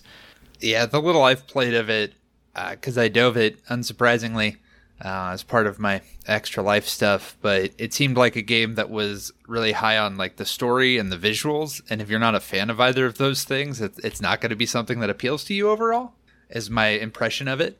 So I actually had a different takeaway when I saw whatever media I saw before I played it, and that's that it's kind of couched as this musical adventure. And I love music games. And the game is not a musical adventure. It's a game where music is a component of it, and there are sort of like not failable, quick-timey kind of parts that involve music. But if I hear music game, I'm thinking rhythm action or beat match. I certainly understand and don't expect at this point plastic guitars. But there was none of that in this game. And then there was some sort of like Oxenfree-esque, like you can choose from one of 3 potential answers, and it affects nothing. At least nothing that I saw, or nothing that was significant. And so I went in, and that's on me. Like, I went in, and again, I really hooked on the word musical, right? Like, Devin, you're talking about narrative, and that's the correct way to go into Artful Escape, because it's really more about that. It's a very artsy, sort of, like you said, Chewy, very, like, psychedelic, kind of trippy story. It just did nothing for me. And I didn't think that the music part of it was front and center, because it is in terms of the narrative. The main character is the, I think, nephew of this famous musician, and he's about to play his first show, but his musician uncle was like this famous folk singer, and he's not really a folk singer. And it's kind of his journey of discovery about his music and who he is. And I think if that's the description I had, I would have... it wouldn't be a favorite game of mine. The gameplay is very non-existent. It's very much stroll playing game sort of thing, in a sort of there's a part of it that reminds me again sort of the Oxenfree kind of thing, where you're walking on a 2D platform or 2D screen, and you go from point A to point B, and you talk to the people that are around, and you occasionally have choices to make. There's no platforming, there's no action. The game missed the mark for me, and I didn't even like the story. Like it did nothing for me, but it is visually well done. It controls and does what it is intended to do. So it's not a 0.5. I didn't like the game because, again, it just didn't hit the right notes for me or her. It's a really interesting point you make, and it's making me think about this, because it's that kind of bleed over between, especially now where increasingly we see narrative games with very minimal gameplay, visual novels, adventure games, or, you know, walking sims, whatever you want to call them, and thematic and narrative genres versus gameplay and mechanical genres. A lot of the naming and the words that we use cross over between those things. So if you read this is a music game or a musical game or a game based around music, immediately, if you're thinking in terms of gameplay, you're going to think that's a music rhythm type game. But, you know, the game may have none of that. It's just literally just describing the thrust of the narrative and the fact that, you know, there's music in it. Correct. 100%. In the same way, you know, in the same way that horror, you know, there are so many horror games out there, especially now, which are basically just walking sims and adventure games.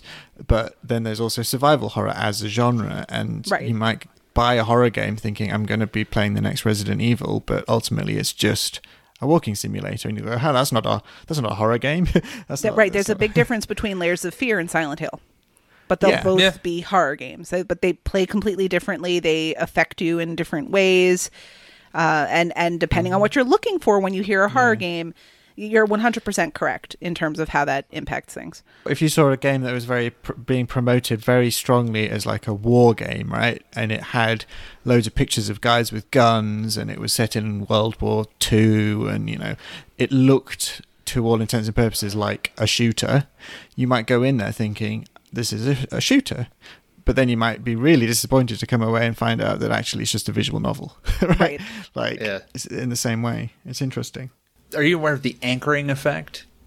Or the term the anchoring effect? I am not. It's this idea that whatever people tell you might color your impression of a thing. So if I tell you like, oh, you might want to watch this show, it's really good, you'd have a different impression of the TV show. Or like, this is terrible, you might have a different impression of the thing after I tell you it. Sure.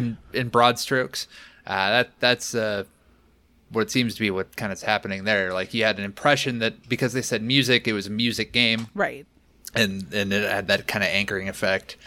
Yeah, I mean, nobody told me it was good or bad, to be fair. Like, nobody gave me their impression, but I understand what you're saying and how it applies here. You just kind of create an anchor in your mind, though, to a topic, and when it doesn't hit that same kind of land or match up to that, it can cause problems. It's more similar, and what you're saying completely makes sense and applies. But I told someone else once that the game, to me, felt like if you go to a restaurant and you order an iced tea and they bring you a Diet Coke and you drink it without thinking, right? There's nothing wrong with Diet Coke. I like Diet Coke, but I was expecting iced tea. And that's very much how the experience was to me. And I think even not having that, I had this thought too. I right before we recorded today, I was playing a Memoir Blue, which is, are you guys familiar with this, or have you played it, dabbled in it at all? Just what I've heard from Koosh. Yeah, no. Okay, so it is another more narrative based. Like there's not a whole lot of gameplay. You kind of point and interact with some things, and that kind of moves the game along. And as we were going to be recording this in another hour, and I was thinking to myself about how like there's in some ways to me, I'm like, I wonder if this is just my 1.5 threshold. I know the game isn't bad. It's for what it is attempting to do. It is fine. It just does nothing for me.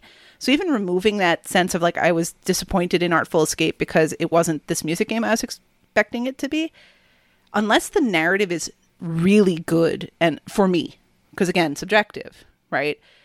I don't get these games. So there's nothing fundamentally wrong with them. I just don't understand them. Like Oxenfree, I wound up loving, but it took me like 4 restarts to finally get through the first hour to really get into where the narrative begins.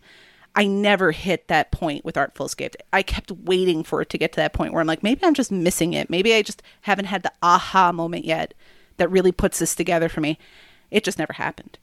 And so I think you're right, Devin. I think that this was a game that probably started at like a max of a 3 for me and could not have gone past there, even if it was like the best game ever. But it never turned a corner and wasn't what I was expecting. So it kind of settled at that 1.5. Well, there you have it. I think that is very succinctly put. I mean, I think I'll probably still give it a try. I think you should. And I wouldn't tell people not to. Yeah. Because what it's designed to be, I think it does at least at a passable level. It is not unplayable. Mm-hmm. It doesn't crash or glitch or any of that stuff. It does, again, still have a nice aesthetic to it. And if you're more interested in that sort of aesthetic, or maybe you're more into the actual music of things and you've had an experience as a musician where you've been trying to find your way, it may speak to you. It may be a top level game for you. It wasn't for me. So I definitely encourage you to try it and form your own opinion on it and see where it lands for you. Fantastic. Okay, moving on. I think I am going to talk about my 1.5s. And to start with, I'm going to talk about a game which, on reflection, after seeing it in my list, I possibly even may put it lower if I had the opportunity to re-review, but we're sticking with it. And that is a game which is in a genre I'm not usually quite familiar with. It's not a genre I normally play. I don't know, equestrian sports. Is that something that you guys are particularly into? I'm more into bull sports. Bull sports, infamous bull sports. Well, there's a few equestrian games out there. I think My Horse and Me is quite a notorious one. Unfortunately, I've never been able to get my hands on it. Classic. So instead I've had to settle with one of the pinnacles of the equestrian genre, also I'm led to believe, which is Horse Racing 2016. Now, do you have to play the other 2015? To quote vulgar Latin, yakety schmackety doo. No, there's not a huge amount to say about Horse Racing to 2016. It is a very, very cheap, very, very ugly, very, very basic horse racing game. You literally play a bunch of races, you mash. I think you have to, if memory serves, you have a kind of a what would you call like a launch out of the gates for a horse, like that initial like firing, it's like starting gun kind of situation, right? When they get out of the gates, I think that's out the of phrase. The gates, yeah. whatever that is that happens. I think there's a timing aspect to that. In order to get a good launch, you have to hit a button at a specific time, and then I think it's literally just a case of mashing buttons until you win the race. And if you have a bad launch, a bad get out of the gates, then you're probably not going to do great. But if you get that timing down, then you just mash buttons and you win. And that's pretty much it all the way through. There is really little to redeem it. It's very clearly made by one person or half a person maybe. You don't know how tall they are. It's not broken. I'm not sure why it's a 1.5 for me and not a 1. Maybe because it's a bit different. You don't see too many horse racing games on the Xbox, so they tried. That's my little glimmer. A horse game, that's different. Or maybe it is because it's a silly thing, but all of the other races in the game, when you finish and you see everyone's placements, are named as characters from the show Lost. So really? literally you finish the game and there's Jack, there's Sawyer, there's Locke. So maybe I rated it a bit more highly because I thought, you know what, great, you had a fun idea and you put it in the game. Chewie, I wish you were one of my professors when I went to school. I love your rating systems. I didn't touch on it at all when discussing 1.5s, actually, because it didn't really enter into it for me. But do you think... now, it's a relatively easy 1,000, correct? It's one of the easier gamer score games. Do you think that the fact that it's easier gamer score is also something that may have made you bump it to a 1.5? At least the stay wasn't long, even if it wasn't great. Possibly, because I am fairly generous with my ratings. And most kind of rats and zits actually usually sit in the 2 and 2.5 mark. So actually this falls actually below your kind of standard rats for me, at least. So possibly that could have had an impact, but I think I'm literally going to say that I gave it the extra 0.5 because of Lost, and that's all. Yeah, I haven't played enough to give it a proper rating. Just a few races just to get a couple of achievements, 1, 2, or 3 achievements, something like that. And I cannot imagine this honestly feels like a 0.5 game to me. To be honest with you, it just feels overly. It's ugly and not very fun.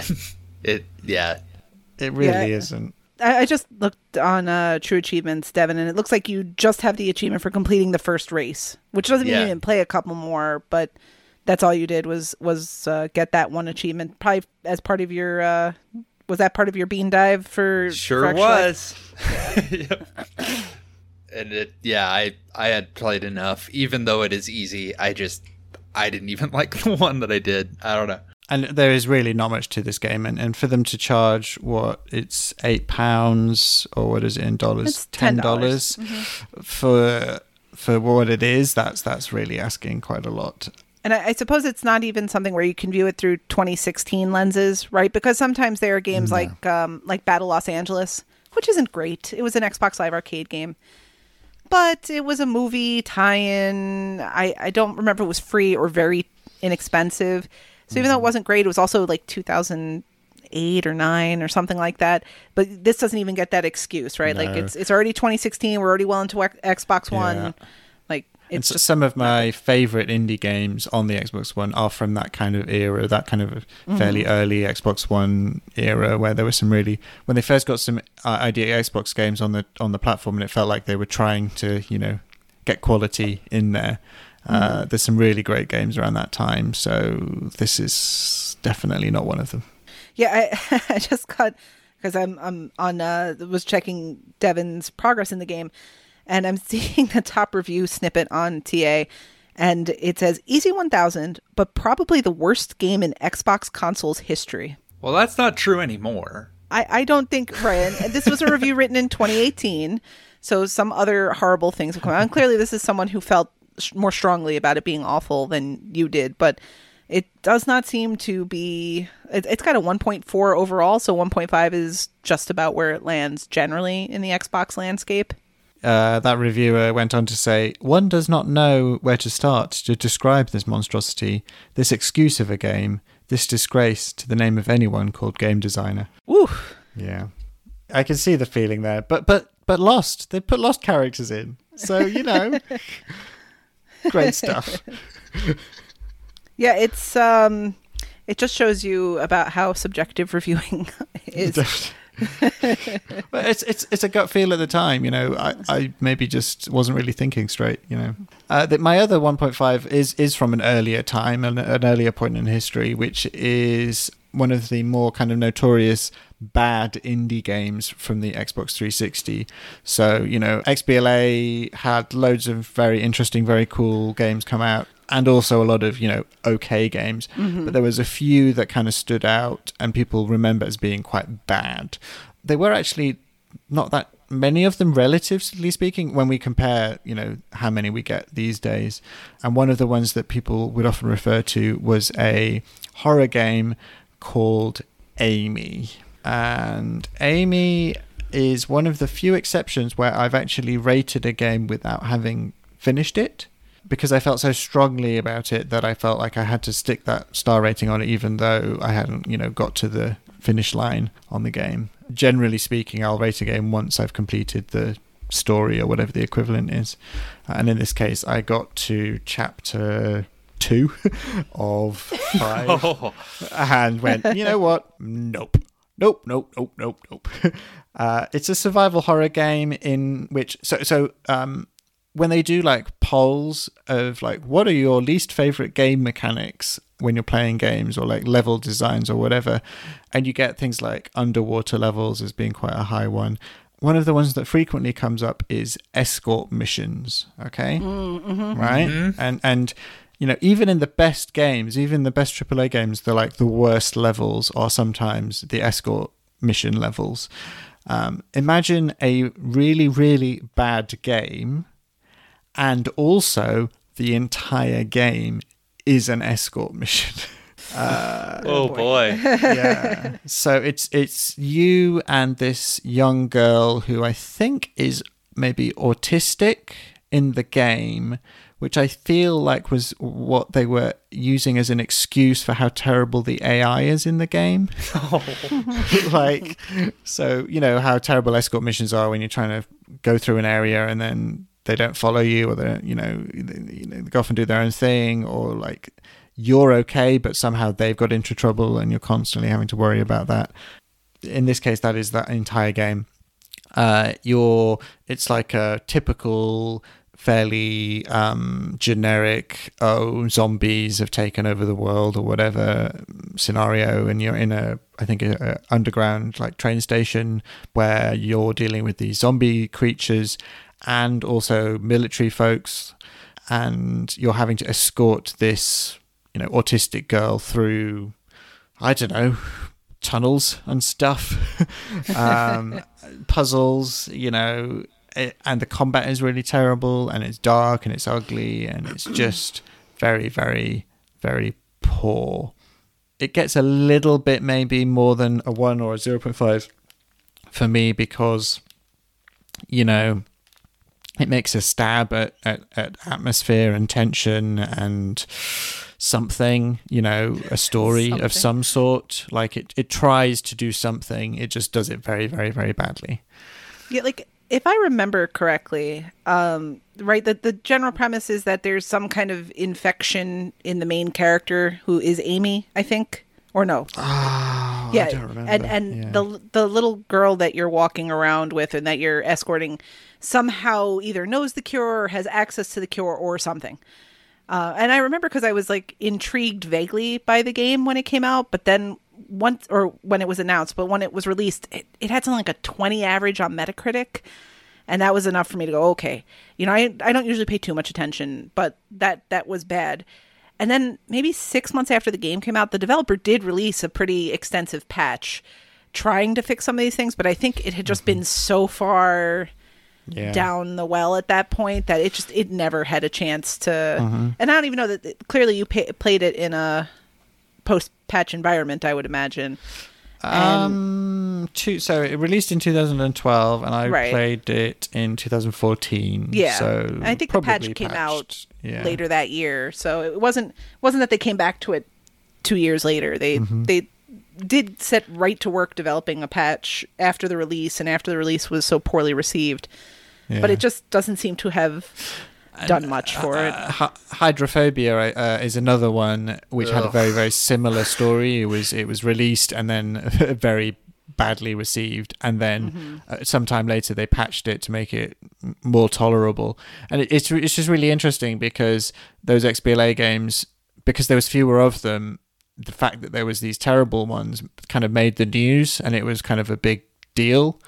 But I can't imagine nowadays somebody pointing at an Xbox One ID Xbox game and going, look at this terrible game, and making a big deal about it on the front page of GameSpot or IGN or something like that, because there are so many of them. It's just like, well, it was different then, though, right? Like XBLA games would release once a week on Tuesday or Friday, whatever day it was, and initially you'd get maybe one, and eventually you'd get two some weeks. And there were so many hoops that teams had to jump through to release games onto the service. And then even that was the big falling out. I want to say like the Fez developer had with Xbox. Like apparently it was very expensive to even patch a game. So if your game came out broken, you had to pay all this money to be able to try to get your game up to a better level or to fix a game breaking bug. So it was just, that's exactly the reason why the games generally had a higher quality. If you were going to release a game onto Xbox Live Arcade at that time, you needed to do it as close to right the first time. Because you just probably, if you were a smaller developer, didn't have the resources to give it another chance.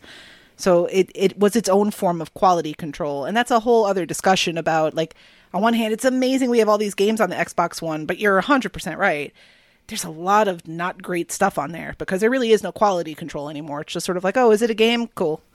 Go ahead and release it onto the marketplace. Definitely. They opened the floodgates.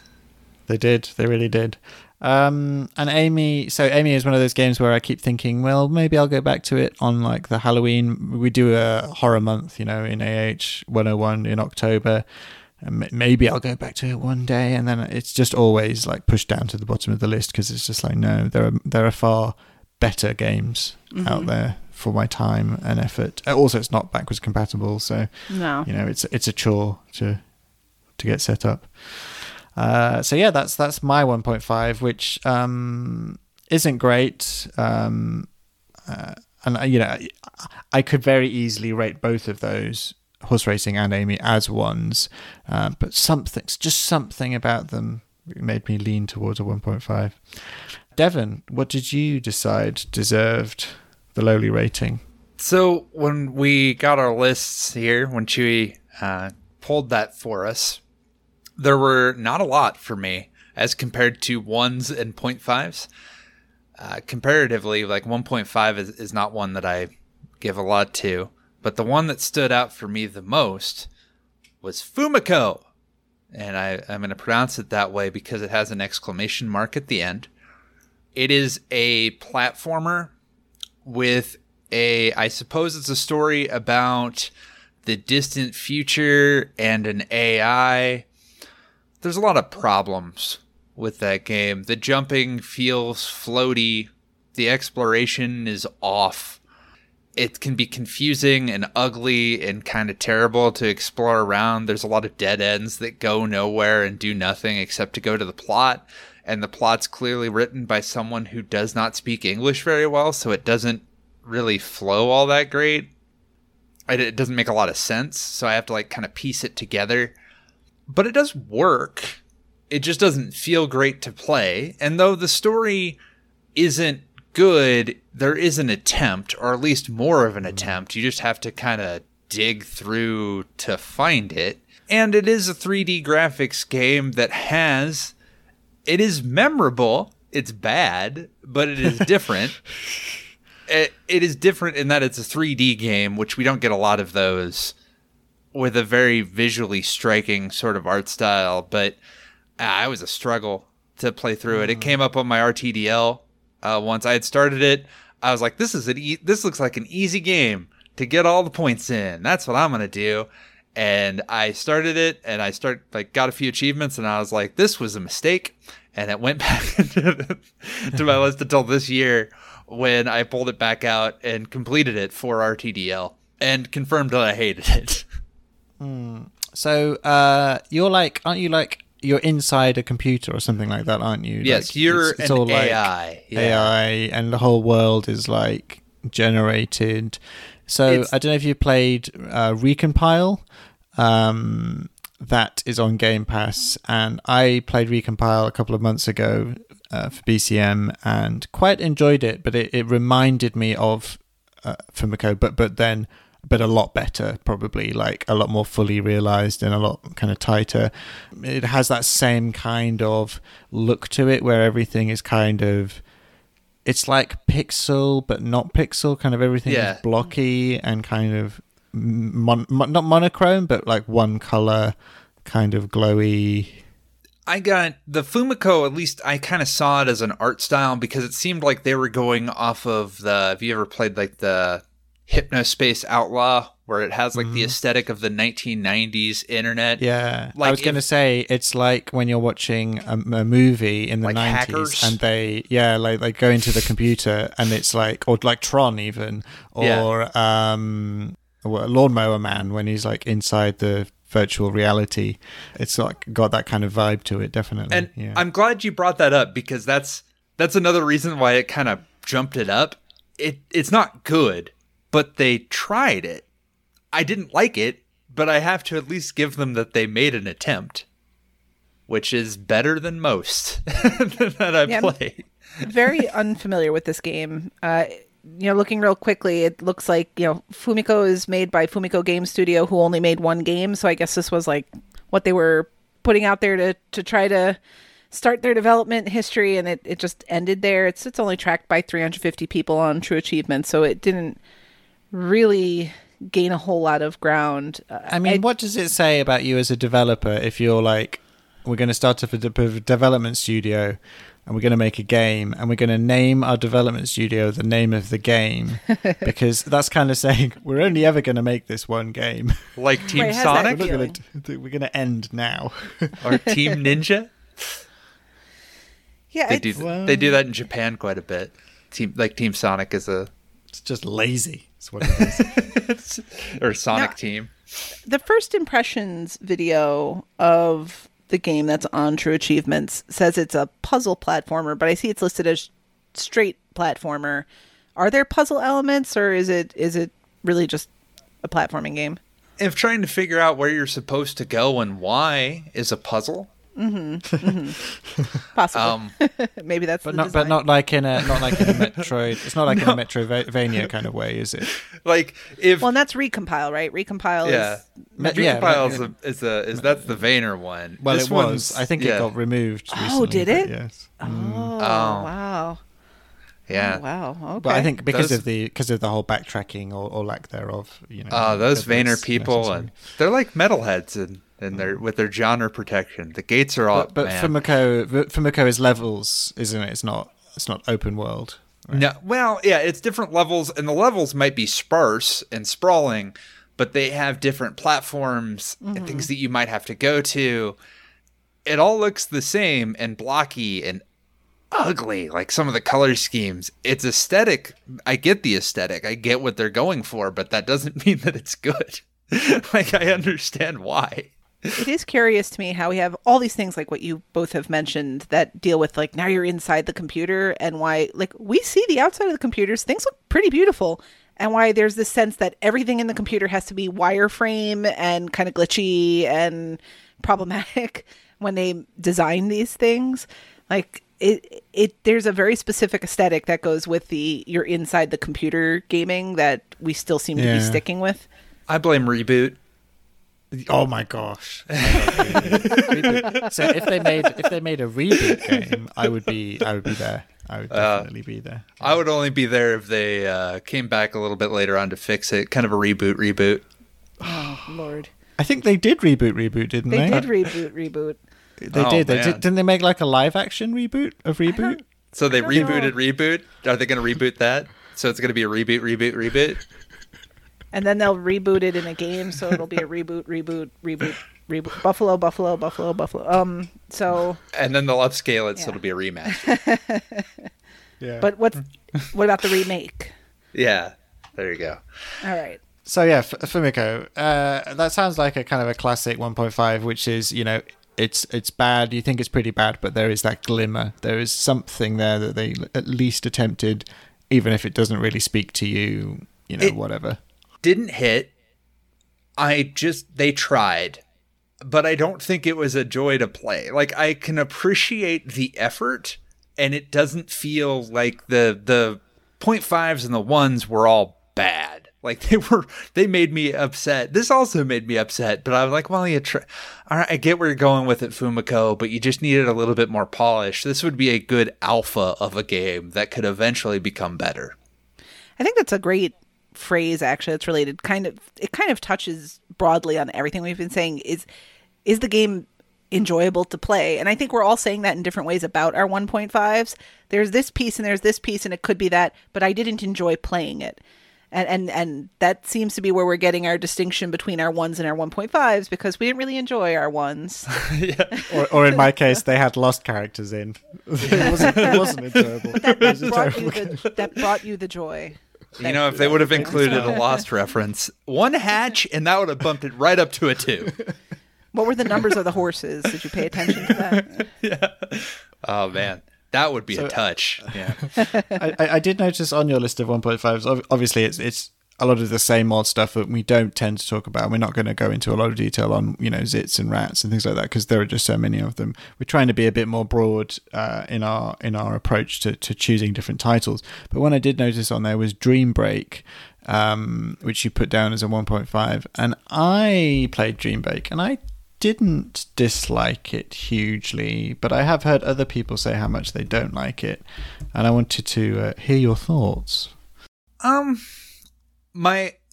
Keep in mind, I looked at this because when you brought it up, I believe this was 2018, so this is over 5 years ago.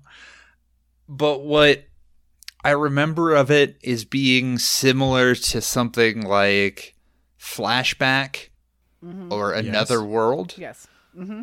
But not as good. That look. Yeah. And that look and that general like stilted platforming that I'm not a fan of, and that's most of it. Is I get it, and that's another one where it's like, I get it, I understand what you're doing, I don't like it, but I'm going to give you credit because you tried. And as we get further on, it's going to be like more credit because you tried better. Yeah, fair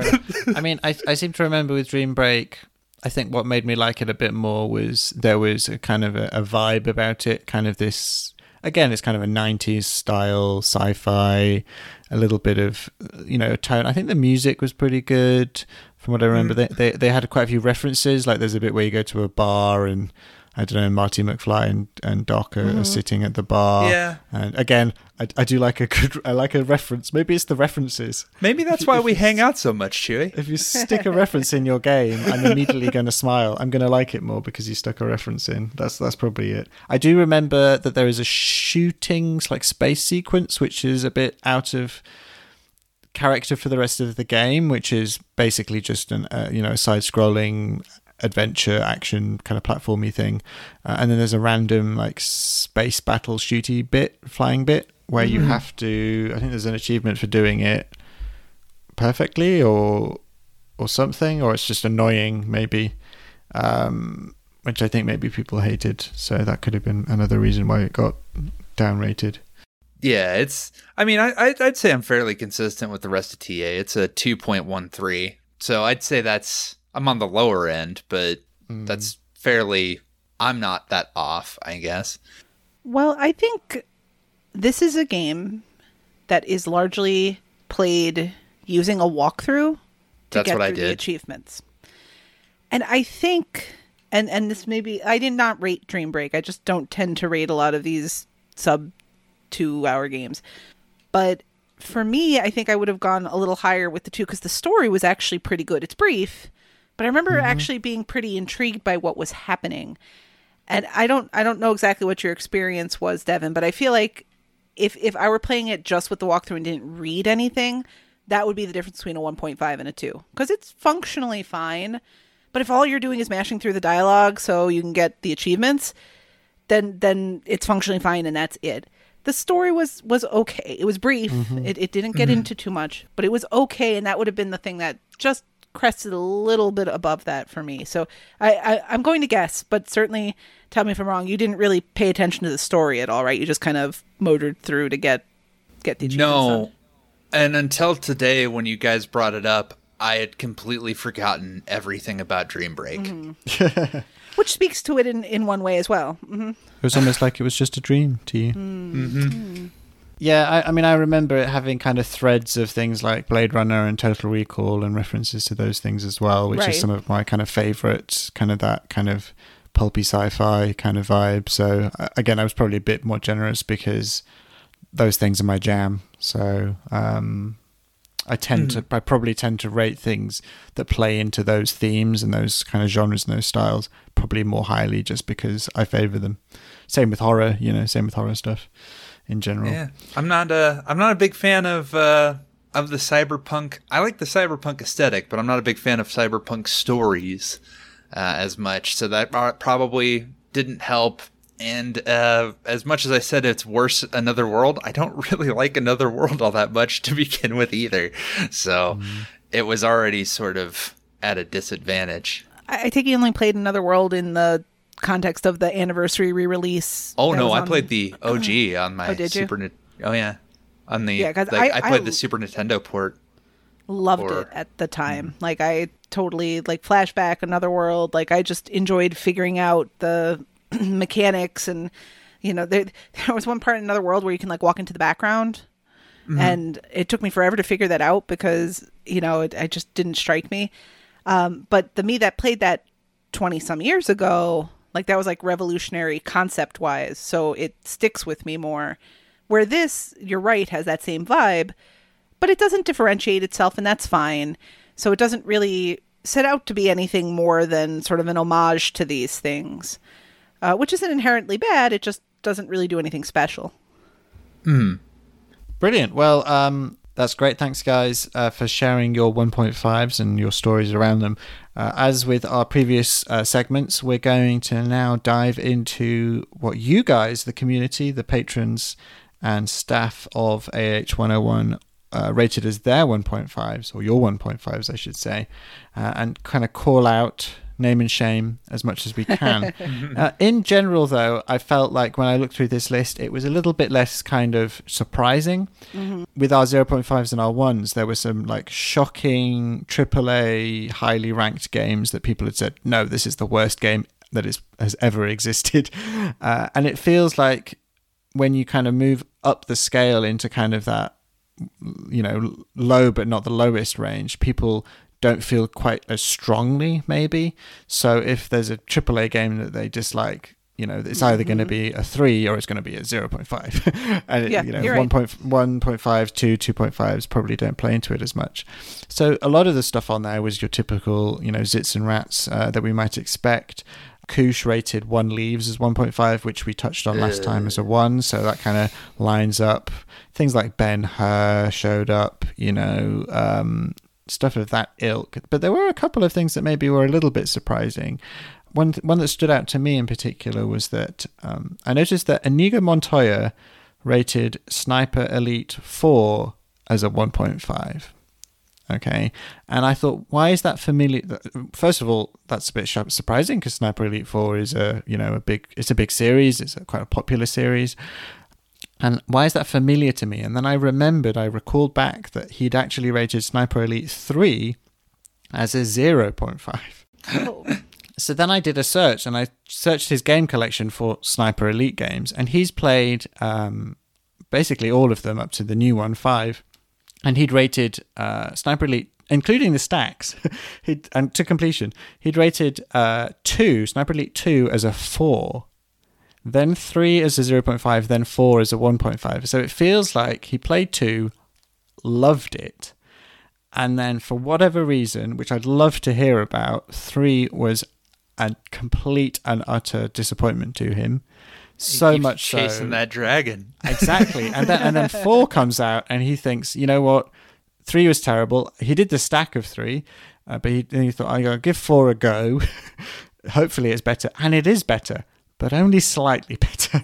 and 4 is a 1.5. So I'd be really interested to hear the story behind that. But also, obviously 5 has just come out, so I assume he's gonna get back on the horse and give it another try, and hopefully 5 lives up to those expectations of 2, which he holds in high esteem.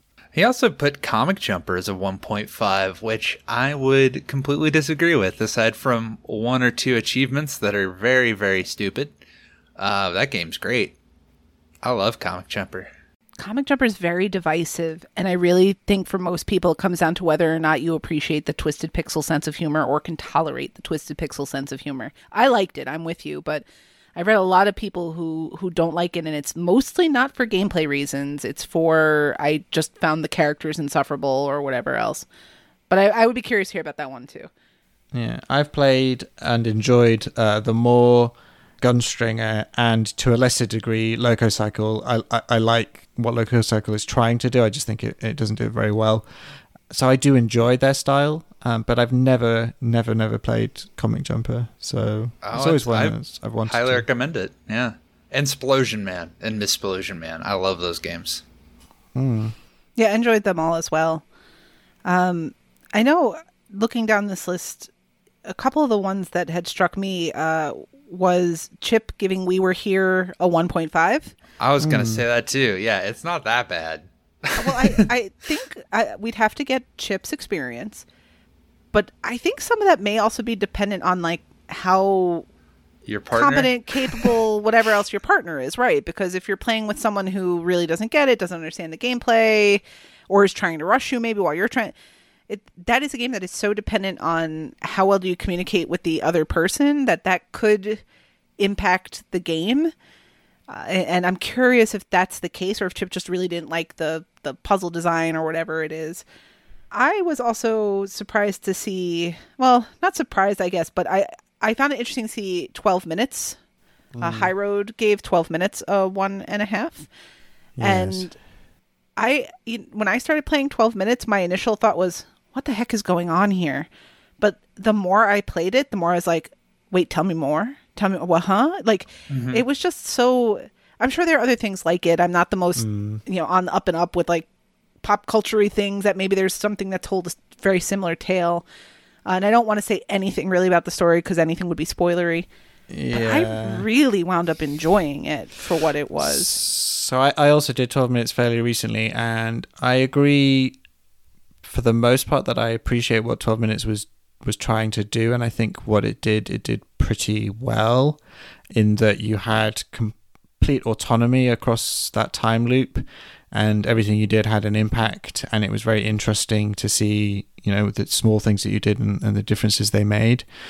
I thought that the story and the performances were okay, but maybe could have been better based on the caliber of the people they had involved.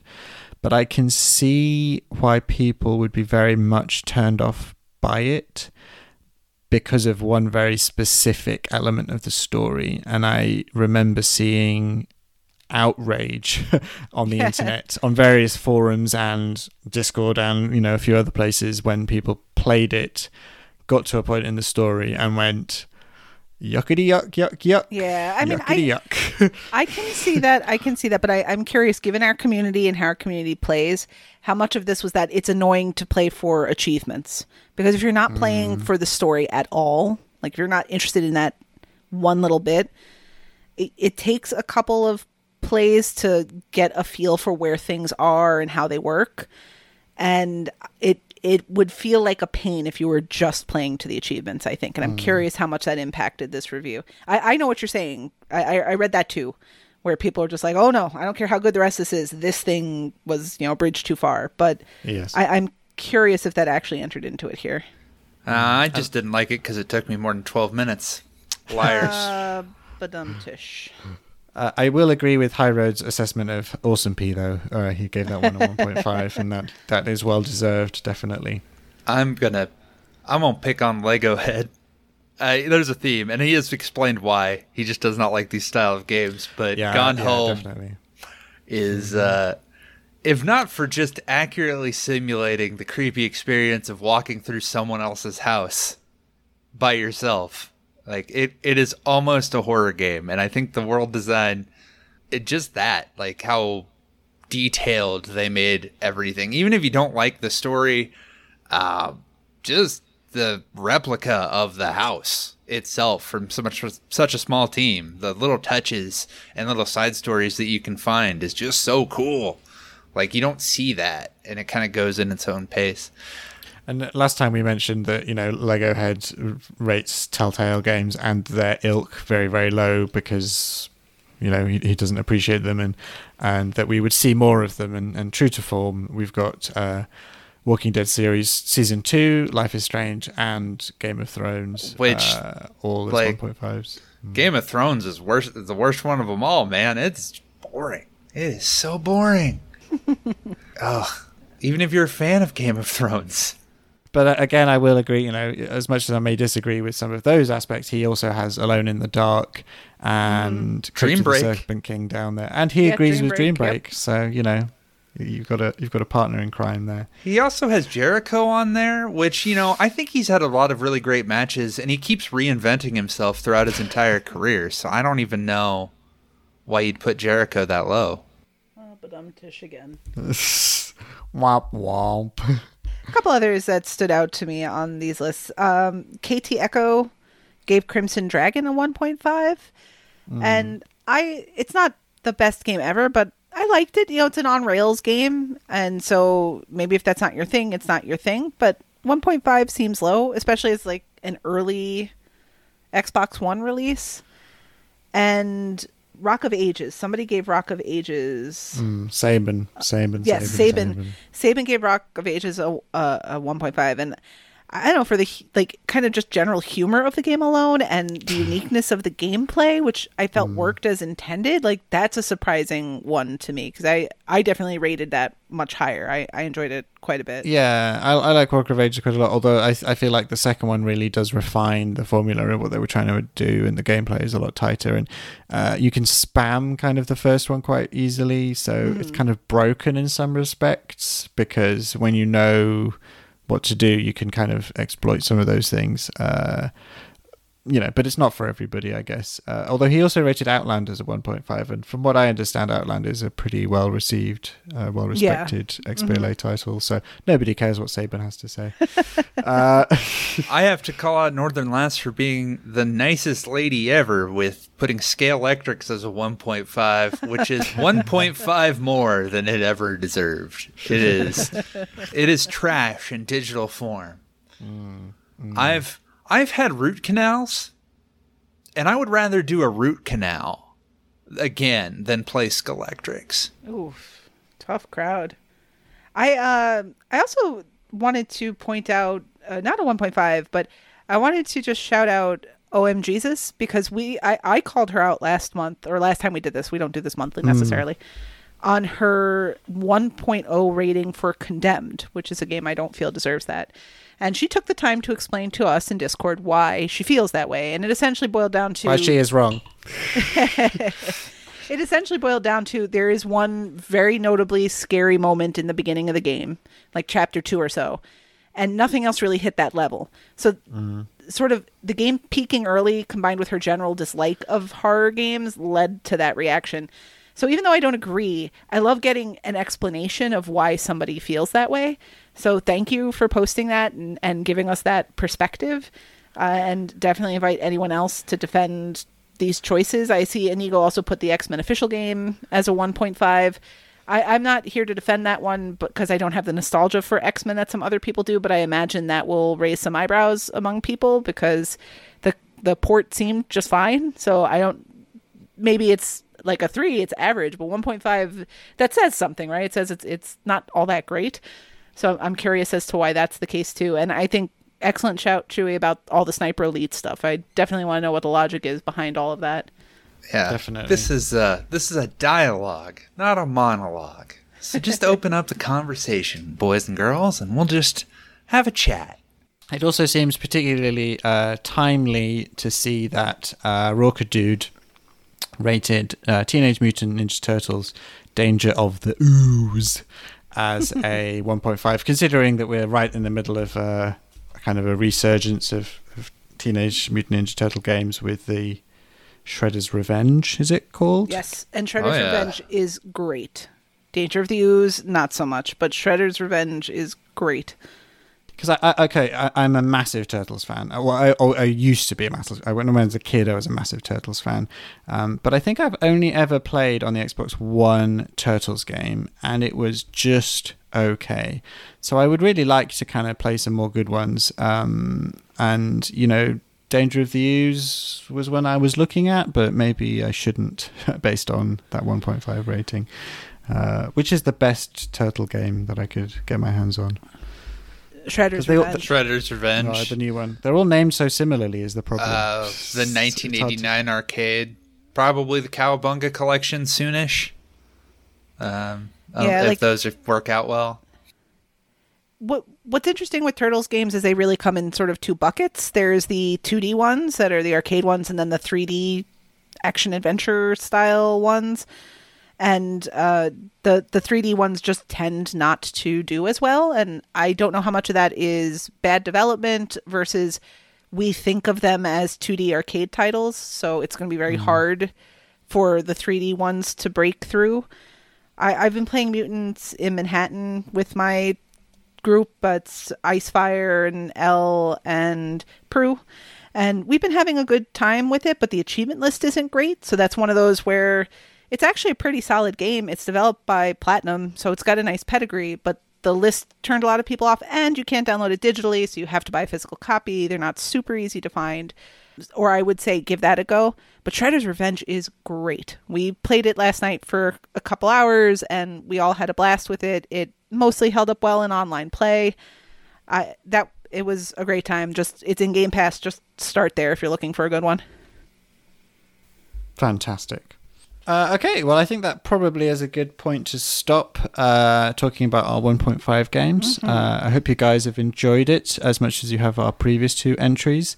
Next time we will be moving up the ladder a little bit further with our 2.0 games, our number twos, as it were.